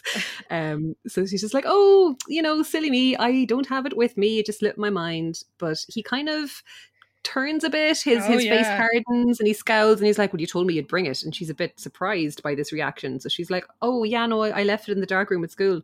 And he gets real angry. He's like, no, you didn't, I've already looked there. And she starts to realize that, oh shit, this is the guy who broke into the darkroom. And she's kind of starting to wonder now what's going on here. But before she kind of thinks of anything else to say, he reaches across and kind of grabs her wrist really tightly and is like, let's go find this picture now, Jessica. So it's getting kind of scary now because he's really grabbing onto her wrist, and he's before her eyes, Chad had changed from a cute boy to a dangerous man. I mean, he was about 25, so he can't have been that much of a cute boy. No, he was a dangerous man from the get-go. Yes. And also, Jessica, again, I don't want to victim blame, but literally, he was following you in a car, and I know. That is not a meet cute. That is how you get murdered. Exactly. And Chad says, no more games. Jessica thinks this is a game, and I don't know the rules. A dangerous game indeed. So, meanwhile, Liz has noticed Jessica's scared expression and then sees Chad grab her arm and sort of drag her out of her seat. So Liz and Todd try to give chase, but they get caught up in a crowd of new arrivals coming into Rick's place. Yeah, she hears the hostess say Kimball party of 25, and she's like, oh, we're setting up tables in the side room, and she's trying to push her way through the crowd, and she's like, excuse me, and getting really anxious. And then it's like a boy about her age playfully refused to step out of Elizabeth's path. Oh my God. What's the hurry? Stick around and help me celebrate my birthday. Todd put a hand on the boy's shoulder and shoved him aside. Hey, the boy exclaimed indignantly. Like, that kid is lucky he didn't get a box in the face off of Todd, because fits of fury. It's going to happen. So he got away lightly with just a shove, to be honest. Certainly did.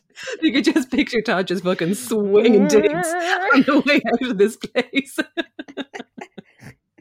Fighting his way out. Just punching children. Oh, ladies, he doesn't give a shit. We're getting out of here, Liz. When he's in a rage, he's in a rage. There's no stopping him. Well, there is stopping him when they get out to the car, because it won't start again. Shit! All this ignition bullshit comes back again. This was the point of it all. Just so they couldn't spring it on us out of nowhere. His car won't start. So it's just tension and Liz being stressed, and the car, like, they can see Chad's car pulling away. His blue convertible is disappearing off up the road. But they pull up beside them. That's it, before they head out of the car park. So Jessica kind of turns and sees Todd and Liz, and obviously she had no idea that they were here at all. So she's just like, whoa. But she points at her jacket, her cheerleading jacket, and Liz is like, why would she point at that? Was Jessica trying to send her a signal of some kind? It's so mysterious. Oh my God. How dim are you, Liz? Yeah. So Chad anyway is gone out the gap. They've taken off in his car, and Todd is still trying to start his BMW. And eventually the engine starts. So they got a bit of a head start, but they'll catch them, Todd says, with confidence. Nothing can outrun this car. Very cocky, Todd. Well, there's a high-speed chase, which could be exciting, but isn't. And, no, it's really not. And then the police pull Todd over for speeding. And they tell the police that Liz's sister has been kidnapped. I mean, it was her turn, God. I suppose. It's only fair. It was Liz's go the last time. Mom said it's my turn to be kidnapped. Because I guess the first time they were both kidnapped, remember? Because it was Rick Andover took them off his car, and then they were rescued by Todd in the Fists of Fury. Girls, you just have to share your kidnappers every so often. Stop hogging the kidnappers. Maybe it'll be a double one the next time. Maybe. They're due one, surely. Yeah, that is true. Though, I mean, I feel like Liz's last kidnapping was quite recent. Not that long ago, anyway.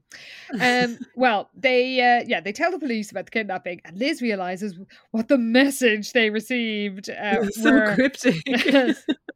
She declares they're going to Sweet Valley High. No shit. I quite like when they say the name of the school, because they actually don't that often.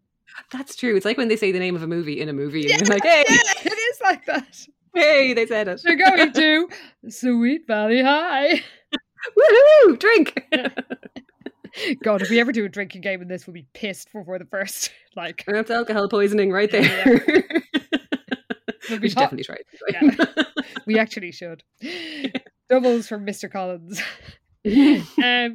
Well, it turns out that Jessica told Chad the picture was in her locker, yet another stalling tactic, and she wonders, sort of in terror, what he'll do when he realizes that this is just another bluff. And she was thrilled to see Todd give chase, but despairs when she sees the cops pull him over. You should be pleased, Jessica. That means he can tell the police.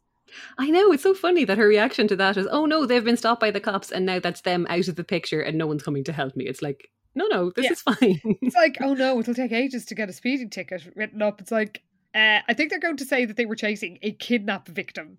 Yeah, the headline here is you being taken away against your will, Jessica. Indeed. So they arrive at the school and she tells them, it'll be locked. But she gives another cruel laugh and then kicks a window in.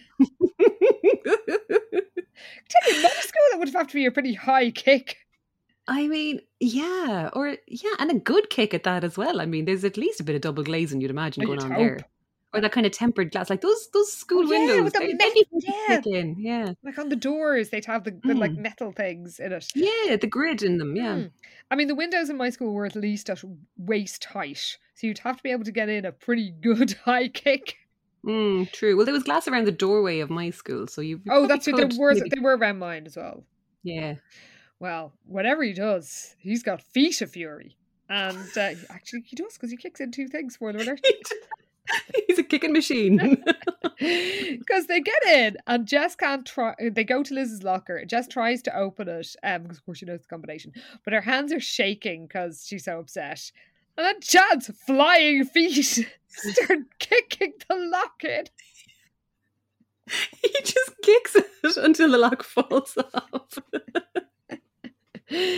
And yeah, then before he can do anything else, torches shine on them. And who could it be?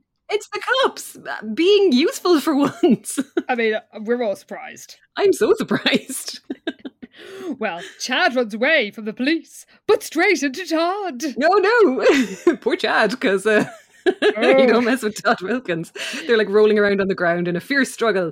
But then Jess screams because Chad is choking Todd. That's the attempt at drama in this fight. That's as serious as it got, because then Todd immediately thrusts him off, and an instant later Todd has him pinned in time for the cop to come and throw handcuffs on Chad. What were the cops doing while this fight was taking place? Just standing there like lemons. I guess, yeah. Well, they arrest him. Jess is saved.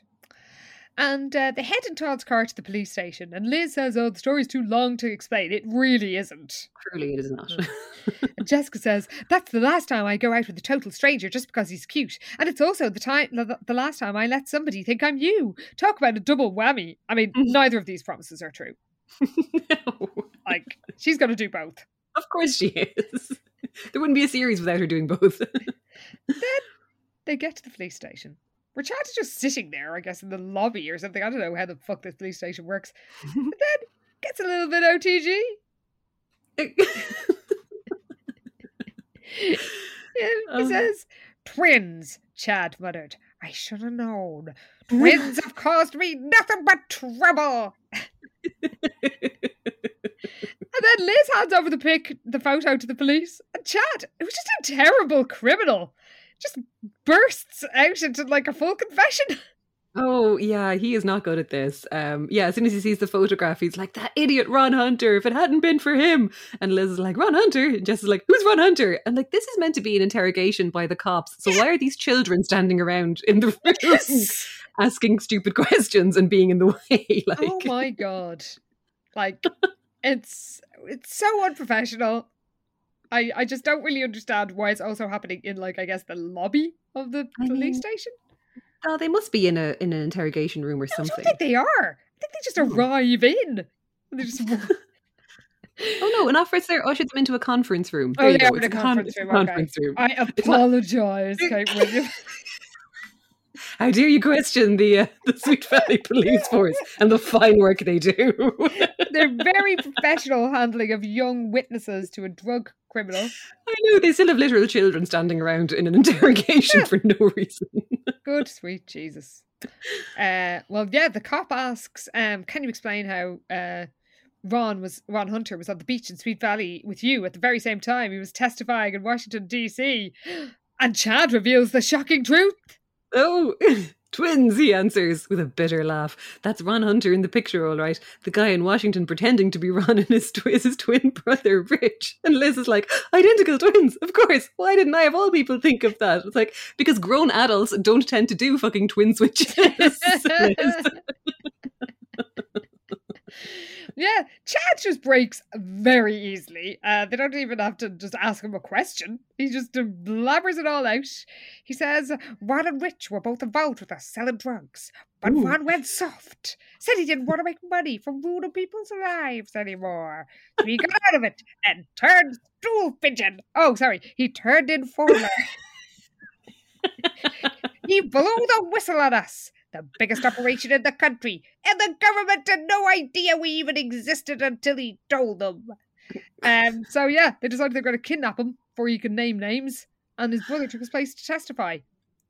And to change the story so it would cover all their tracks. Yeah. But... And he says it would have worked too if it hadn't been for her or her, whichever one was on the beach that day. Oh God, yes. Because apparently the reason they were on the beach is because they took Ron for a little airing at the car. They made the mistake of treating the guy like an old friend instead of the backstabbing traitor he really is. So they took him for a drive to get some fresh air. Took them out for a little spin. And apparently they were at a stoplight near the beach, and the next thing they knew, he just jumped right out of the car and made a break for it because their car doesn't have any fucking locks on the door. No. Oh, well, there was no central locking back then. Okay, yeah, fine. So we could just open it. But you think they'd put him between people in the back? No. Took him out for some ice cream and the fucker ran away. Can you believe it? That's pretty much it. Yeah. Well, Liz, because she's able to like interrogate him here in this bizarre setup, points out, just to rub in salt in the wound for poor old Chad, that she would never have noticed the resemblance between the man in her photo and the man on TV if they hadn't made such a big deal of trying to get the photo or get the camera in the first place. That's what made her suspicious. So it's all their own fault. Yes. And Chad says he only thought of getting hold of the picture when he saw Jessica by chance, and he thinks it was all a trap. Which, I mean, if only, that would be a more interesting plot. It would. And then they finally lead Chad away. Oh my God. Like, do you want to call these children's parents or anything? No, we're just gonna have them hanging around with a criminal involved in a fucking, like, a federal case or something that's going on in the Senate. I don't know. This is ridiculous. Well, just speaking of things that are ridiculous, the detective says that he's going to talk to the kids tomorrow, but then says, for now, I'd just like to shake your hands. You've done the whole country a great service. Oh, get out of here. And Jessica jokes that it's all about Liz's magic camera, and Liz corrects herself and thinks, my camera and me. Then she corrected herself, Regina's camera and me. Shoehorn Regina's name in there to justify the title. Yeah. We cut to the cafeteria, and it's a few days later, and Amy points out that Jessica has been on national TV twice in a few weeks. So I guess starring Jessica happened in the last fortnight. I guess, yeah. So, yeah, because her stint on Eric Parker's talk show about a month back apparently didn't really count because they remind us that it wasn't actually Jessica on it at all. Oh, good it was point, Liz. yeah. But nobody knows that, so it's all good. True. Well, the drug operation, it turns out, has been busted because one Hunter was freed from his captivity and Rich Hunter and the twin who took his place broke down and confessed all. Todd and the twins are national sensations, and understandably Lila, rightly, is disgusted. She is not impressed. Yeah, she's like, Liz is the one who was trying to track down criminals. You were just trying to get a date. When Jessica's like, oh, I don't think of myself as a hero. It's like, yeah, well, you shouldn't. We're told Lila always pouted when Jessica was in the spotlight. Jessica was sure that in a moment or two, Lila would remind them all of her bit role in Jamie Peters' upcoming movie. I mean, I wish we did get more info about this because I want to read about that. No, like maybe they'll drop something in the next book again that she'll have been in it or something. I don't know. I hope they don't just forget about this because I do want to know more. Yes, me too. And it was like it's a tantalizing thing. They could get a whole B plot out of that. Definitely, yeah. Maybe they will in the next book. Fingers. Oh no, God, the next book is going to be. Yeah, no, we've just remembered the next book. Well, Todd, Liz, and Shelley, who's their best mate now, having not been, we haven't seen hide nor hair of her since her basketball book, joins the gang, and Jessica begs Liz not to take any photos of them over lunch, but Liz says the project is still a secret, and she tells Shelley, thinking she would be interested, that while some of the dark room gear is kind of fucked, enough of it's in working order so they can, start developing photos again, and Shelley isn't really enthusiastic. Yeah, she just kind of shrugs when Liz is saying, like talking about the dark room and letting her know what the story is. And Liz kind of mentions that she bumped into Jim, and was chatting to him about it and how excited he was that they'll be able to get it back up and running for their, like, the club's meeting later on today. But Shelley's just like, yeah, I'm sure. She's just not interested and a bit sarcastic when she's talking about Jim. So Liz is like, oh, was something wrong between her and Jim? She's like, I'll have to find out about this another time. Oh, like we care. Like, why? This is none of your business. Go away. Yeah, exactly. Meanwhile, by the way, Jess is telling Maria she wasn't scared at all by Chad and says that if Liz and the police hadn't shown up when they did, I was going to improvise a few karate moves. Now, I know this is ridiculous, and she does say, yeah, Maria, variations on some of our cheerleading kicks.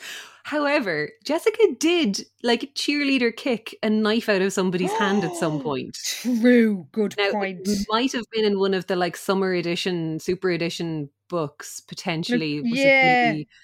But she did. No, she did. I do remember that. She did pull off a cheer kick defense move. Fair enough. Because this is ridiculous when you read it, but I did kind of stop and go, you know what? She has done in the past. She is capable of this. Fair point. Then Liz sees something completely bizarre. Just Ms. Belisario, the music teacher, who I think actually was in it before, wasn't she? Was she in the talent show one? Yeah, I think so, maybe. And she's sitting with a group of students. Why is she in the cafeteria with them? And can you tell us what she's doing?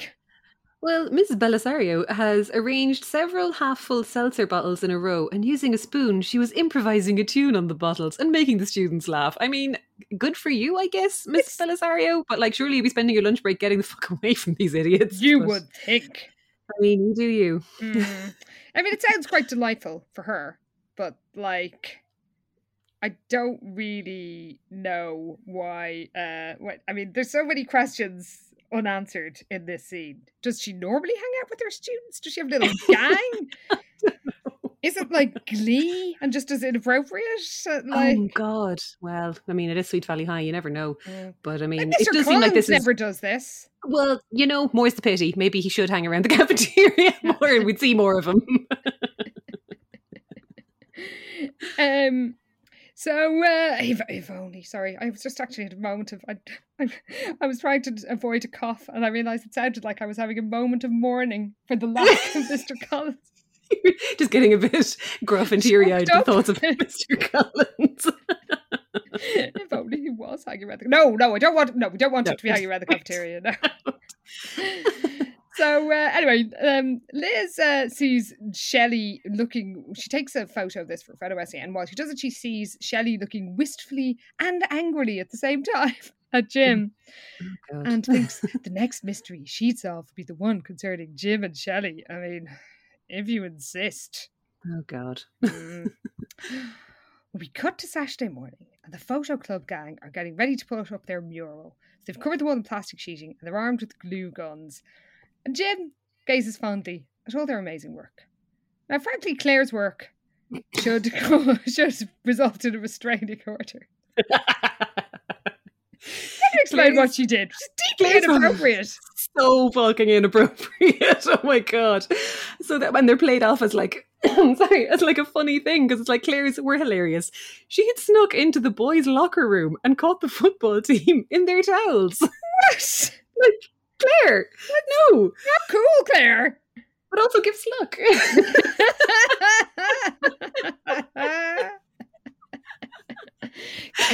Pride place. I mean, come on. Oh God. Yeah, no, it's very inappropriate. But yeah, that was Claire's angle apparently. And they kind of tell us what each person kind of has an area of the mural to put up their bits. And Andy's photographs were sensitive studies of interracial friendships at Sweet Valley High and include a beautiful portrait of Patty and Dee Dee, which sounds lovely. However, Neil Fremont is the one that should be fucking doing a bit of work. Yes! And, you know, maybe looking at interracial friendships and the dynamics thereof. Exactly. Whereas Andy, I feel like, should have been able to just go off and take pictures of his band or do some... Beach, yeah. Why does it... Well, Bahabi. Bahabi's our shit.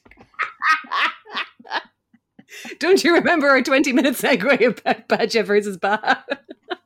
And the origins thereof. Only too well. Oh God. But yeah, it just kind of sucks that Andy can't even just like have a photo project that isn't somehow related to like racial issues, that he can't just fucking enjoy himself and take some band photos. I know. Well, I think I didn't notice it until you said it earlier, but you were right. Everybody's photo project is related to the book about them. Yeah, they stay in their lanes. They really do. So yeah, Dee Dee's recorded the life of the arts at Sweet Valley High, which of course her book was kind of about her losing her artistic vision. Neil's pictures, I guess we must describe them, it turns out it actually is a good idea. He got people who are standing in the cafeteria queue to face sort of showing what they thought of cafeteria food. So it's actually a good idea for a photo. It actually is. Begrudgingly, it's a good idea. Yeah. Alan's are group shots, and then Jim's project is actually really nice as well. It's quite sweet, actually, yeah, because Liz wonders what his angle is, because he never actually said what it would be. And when he hands her his photographs, she looks through them and she's like, oh, they're of us. So it's actually the photography club in action, like working on their pictures and chatting about their project and working away in the darkroom. And there's a picture of Liz as well that makes her laugh, because she's like, because nobody really noticed him taking photos while they were all busy at work. So it's actually quite nice that there's also just a record of them with their little club. So that actually is quite cute. It is really cute. Then he praises Liz's pics. And she says, I just hope it's not too obvious which teachers I like best. And Jim says, not too obvious, indicating a 9x12 of Mr. Collins. It's like that enlarger was clearly put to work because he got bumped up to a 9x12, baby. Just Mr. Collins serving up his sizzling wish. Oh my God, amazing. It is the next best thing to having him in the book, because he hasn't been in a book for a while now. It's been a while, yeah. We need some Mr. Collins content. Well, Jim and Liz work side by side putting their pictures up, and Jim wonders if he could confide his worries about Shelley, who's still basically ignoring him. For fuck's sake, Shelley. Yeah, they're really kind of tearing the arse out of this B plot now at this stage. Oh my God. So he confides his fears, and Liz says maybe you can use the photo mural to show your feelings, and says a picture's worth 1,000 words. Remember, Shelley will be looking at the mural along with everyone else. Put up a picture that will get a special message across to her. And Jim says, Liz, you're a genius. Stop encouraging her. No, I mean, if you say so, Jim. Well, Shelley arrives on Monday at school with Kathy. Doesn't even get a line again. Poor Kathy. And Greg. Ugh, boo. There's a buzz in the air. And then she sees the mural. Yeah, so I suppose, begrudgingly, it is kind of a nice surprise, I suppose, that everybody sees the mural all together at the same time and didn't know it was happening. So it's The Many Faces of Sweet Valley High, a photo essay. So then she realizes this is the project, and she kind of thinks, I should boycott it on principle, Shelley thought. Remembering how annoyed and hurt she had been by Jim's secret. It was like, come on, Shelley, get over it. But the mural had captured her attention, and everyone's kind of laughing and pointing and finding pictures of themselves and, showing each other the bits and pieces and having a great time looking at it. So it is quite a nice project. But she kind of sees now that... what all the hush-hush stuff was about, because everybody's been caught in nice kind of candid moments, and it actually is quite a good... end result of this project. And then she sees, right in the middle, the photo that we're told Shelley that Jim loved her as much as ever. Of course he does. That she still held first place in his heart. Why did you doubt it, Shelley, unless you don't want him to have any interests apart from you? It is, of course, the photo he took that featured in the book about them. Yes, it's the photo of her playing basketball. It was like her in the air, and it ended up in the winning a Sweet Valley News competition. So it's kind of a photo that really had a pivotal moment in them getting together, or a pivotal role in them getting together. So she's like, oh, this is his message to me, and yes, we're all good again now. So they make up. Finally, because this was stupid. Oh, robbing me of my will to live. It was draining reading about. It really was. So, Jess, Liz and Todd look at the pics, and Todd praises Tina Ayala's series, which sounds nauseating. Oh God, hers is like, what is it, Sweet Valley Sweethearts or some bullshit? Yes, my notes say, can you fucking imagine? It includes a picture of Liz on Todd's shoulders. They see Mr. and Mrs. Morrow coincidentally come in. Yeah, they've just entered the school building. So they go over to say hello, and Sky is like, oh, Liz, I see you've been putting Regina's camera to good use. So they're all, congratulate them on their bravery and all the great things they did. But she wonders what they're doing at Sweet Valley High, and she's like, oh yeah, we want to talk to Mr. Cooper about making a gift to the school because they heard about the darkroom getting wrecked, so they're going to donate funds to re-equip the room. Yes. So that is actually quite nice. Yeah, it is a nice thing to do. And Yeah, I did think initially, like, because they say that they're here to see Andrea's pictures. I was like, oh, for fuck's sake, this is the most contrived thing I've ever heard. But the like, Andrea's been going out with your son for literally a week. So, but yeah, the darkroom stuff makes sense. And yes, Liz says that she's moved to see, or Mrs. Morrow, sorry, is moved to see that Liz included that photo of her and Regina on the wall. Like, she added it to the faces of Sweet Valley High. And Liz says, because I've used her camera, I felt as if Regina were at my side. We did this together. Regina contributed to this photo essay as much of it as any of us. Did she, though? No, she did not. Like, without being a bitch. No, she didn't. Well, Mrs. Barr wipes away a tear and says, come on, Kurt, let's go and see. Then she smiles to her ears. What did Nicholas and Regina always call him? Chrome Dome Cooper. I mean, why did Nicholas call him anything? Because he didn't go to the fucking school. He doesn't go here. Never did. Get out of here, Nicholas.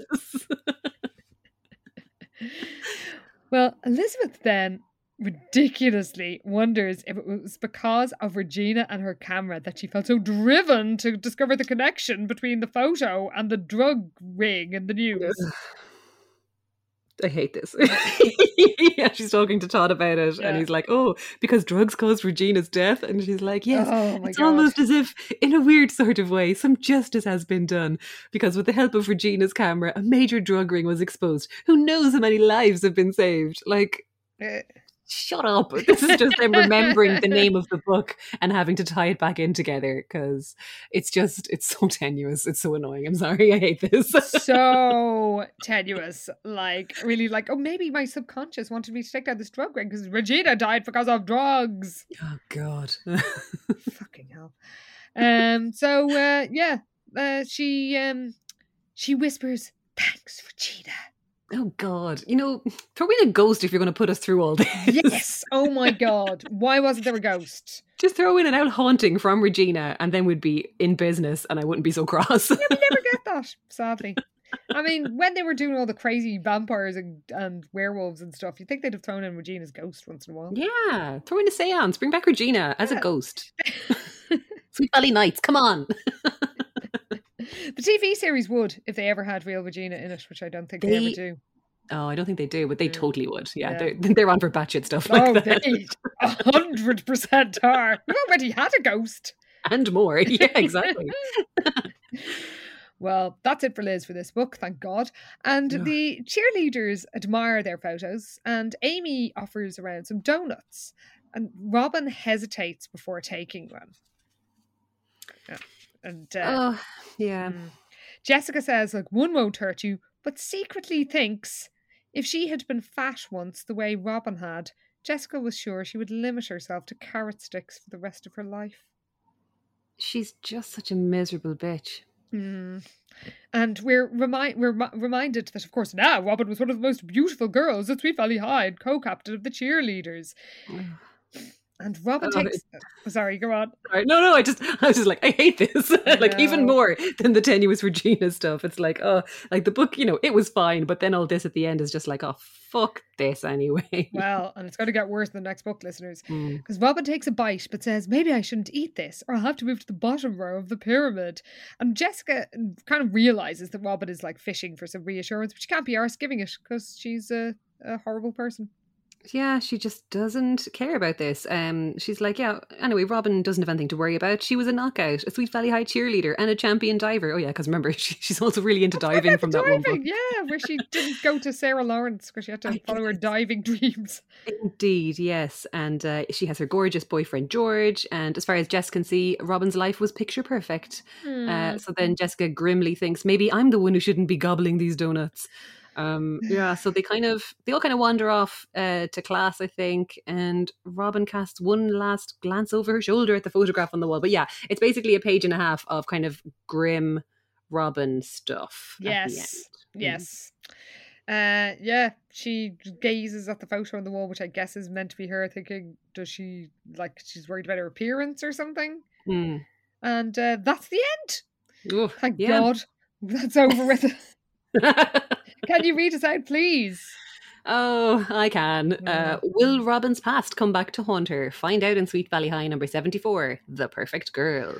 And Perfect Girl is the eating disorder book. So this That is one just, is going to be grim as fuck. yeah, so this is just a heads up for everybody who might find that upsetting. It is like their attempt to handle the topic of eating disorders. So just as Friend Against Friend was their attempt to tackle racism and racist violence, this is their eating disorder one. So just if you want to skip it, you're not going to miss anything in the overall continuity because there isn't one. So yeah, just so you know, it might not be might be not be one for everybody. It's most likely going to be pretty tough going. Yes. But before we go down to that depressing route the next time, do you have some stats and outfits? I'm going to try and rescue this downer of an ending. Yes. Okay. So when I look, so the blue green eyes only got one mention. I know the blondest got 2 mentions, but this is because Chad and his white blonde hair ate up all of the mentions because he was referred to as blonde 12 times. He is so blonde. He is blonder than Jessica and Elizabeth combined. That is how blonde this guy is. Wow.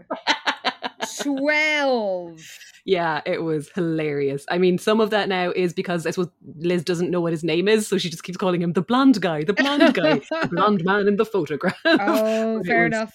It got very funny though, counting them up, because it literally got to 12. I don't think we've ever had that many in anything before, have we? It's so many. Oh my god. Yeah, so this randomer currently holds the blondness record, for which is fuck's sake. An outrageous development. It is. That seems wrong. It does. Somehow. Oh god.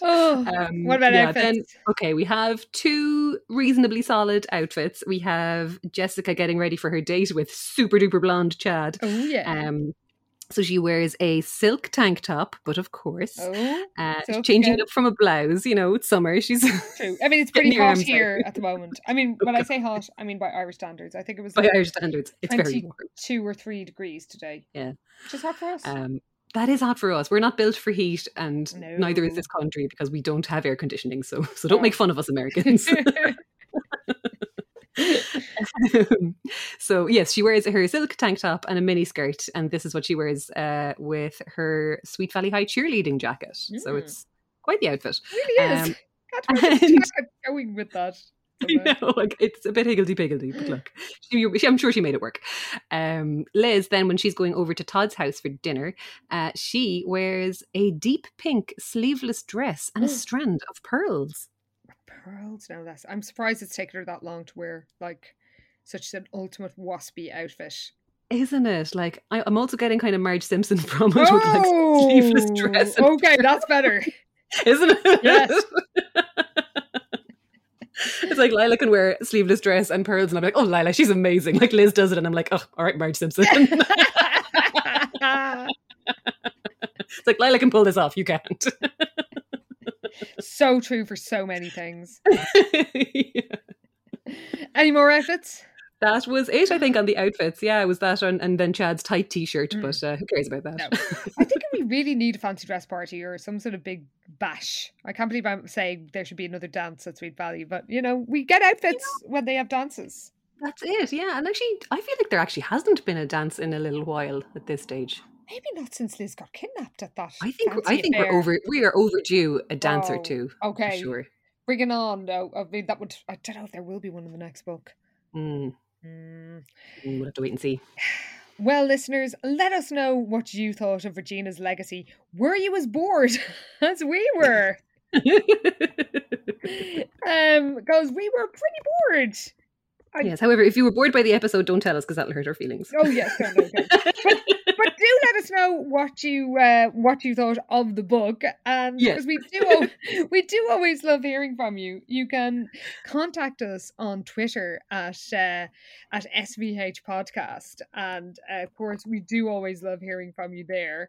And you can also contact us on Instagram, where people had a lot to say about Rockstar's Girl.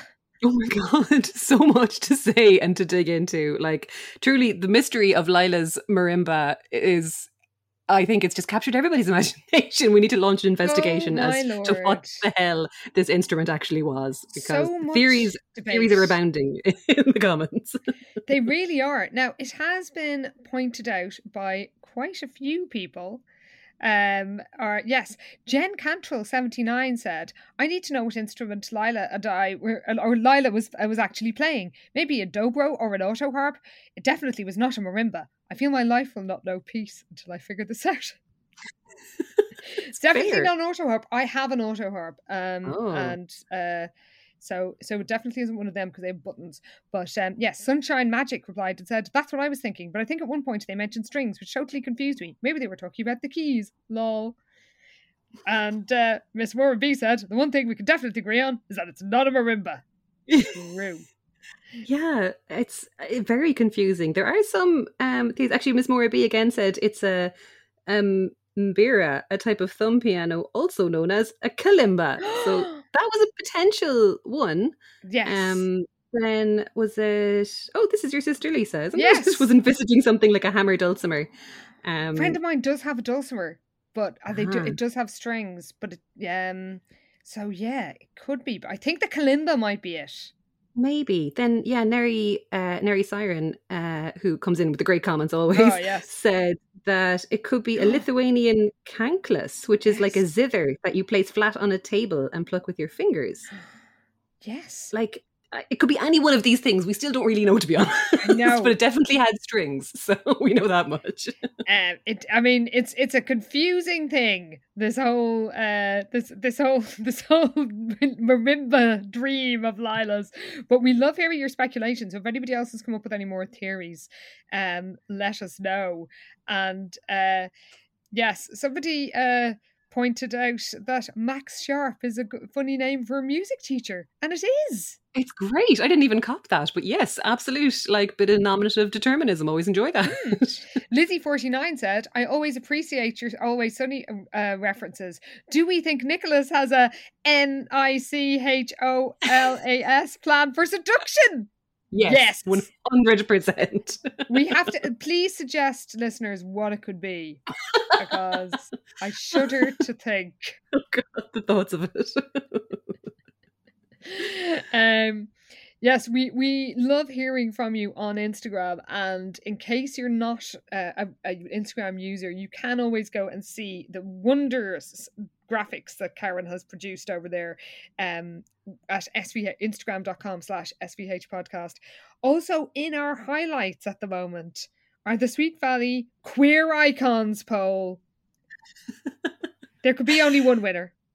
I mean, it was only ever going to be our favourite front woman, Dana Larson. Of course, yeah. I mean, she stampeded her way to the final. It was very exciting. There was still plenty of absolute fucking chaos oh my God. in the early stages. So it's all been saved to highlights if you missed any of the ups and downs and roller coaster it took together. Poor old Tom McKay, actual legitimate LGBT character, got the boot unceremoniously. Oh, yeah. He's a boring character. Sorry, Tom. I know, poor Tom. But yeah, the actual bit of OG representation, which just wasn't enough to see him through. Surprisingly, Enid, absolute dark horse. Oh, yeah. I guess we're all more sold than ever on the conspiracy theory that she has a massive crush on Liz. It's looking more and more likely. I mean, maybe that all the talking about looking for boys is just compensating from her true love for Liz. That's it. She's just trying to from her true cover her tracks. Yeah. I mean, you're too good for Enid, so you're better off finding somebody else, male or female. Like, they just follow your own path. Don't follow the Sweet Valley Wakefield worshipping obsession. Well, she does go off the rails in college and call herself Alex and ditch Liz altogether. So, good for her. That is true. Though it has to be said that when I read that, I was like, Enid! Oh. Don't run from your past. Oh. Well, listeners, let us know what you think. Who is the ultimate queer icon of Sweet Valley High? We have to use our imaginations here because there is only one canonically queer character. But, there was so much projection going on, but it was great fun. A lot. And you can follow the twists and turns of the polls by checking out the highlights over at SVH podcast on Instagram. And that's it from us for this episode, everybody. But we will see the members of Pi Beta Alpha over in the clubhouse next week when we see this book enacted. I mean, I'm so pleased with our timing on this, to be honest. Just because it's total coincidence. It worked out so well, and it was pure chance. But we get to see the TV show's take on this storyline. Superior take, I would say. Definitely superior take. And let's just say that the denouement is much more satisfying. Very much. So, we'll see our Pi Beta Alpha sisters over in the clubhouse next week. And we will see everybody else right here in 2 weeks when we find out what happens. Oh boy. When Robin is determined to be the perfect girl. See you then, everybody. Thanks for listening. Bye.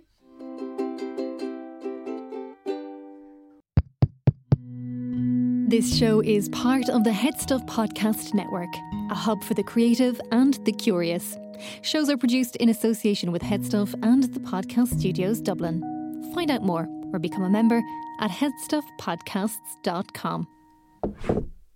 Experience the difference at Woodhouse Buick GMC. From the GMC Acadia to the Buick Encore, we're sure to have a vehicle that fits your lifestyle. Our climate-controlled showroom guarantees a comfortable shopping experience every time you visit. Plus, our commitment to our customers continues well beyond the date of purchase. You will leave our lot feeling comfortable and confident in your new vehicle. Start your car buying journey today, in-store or online at WoodhouseBuickGMC.com. We are professional grade.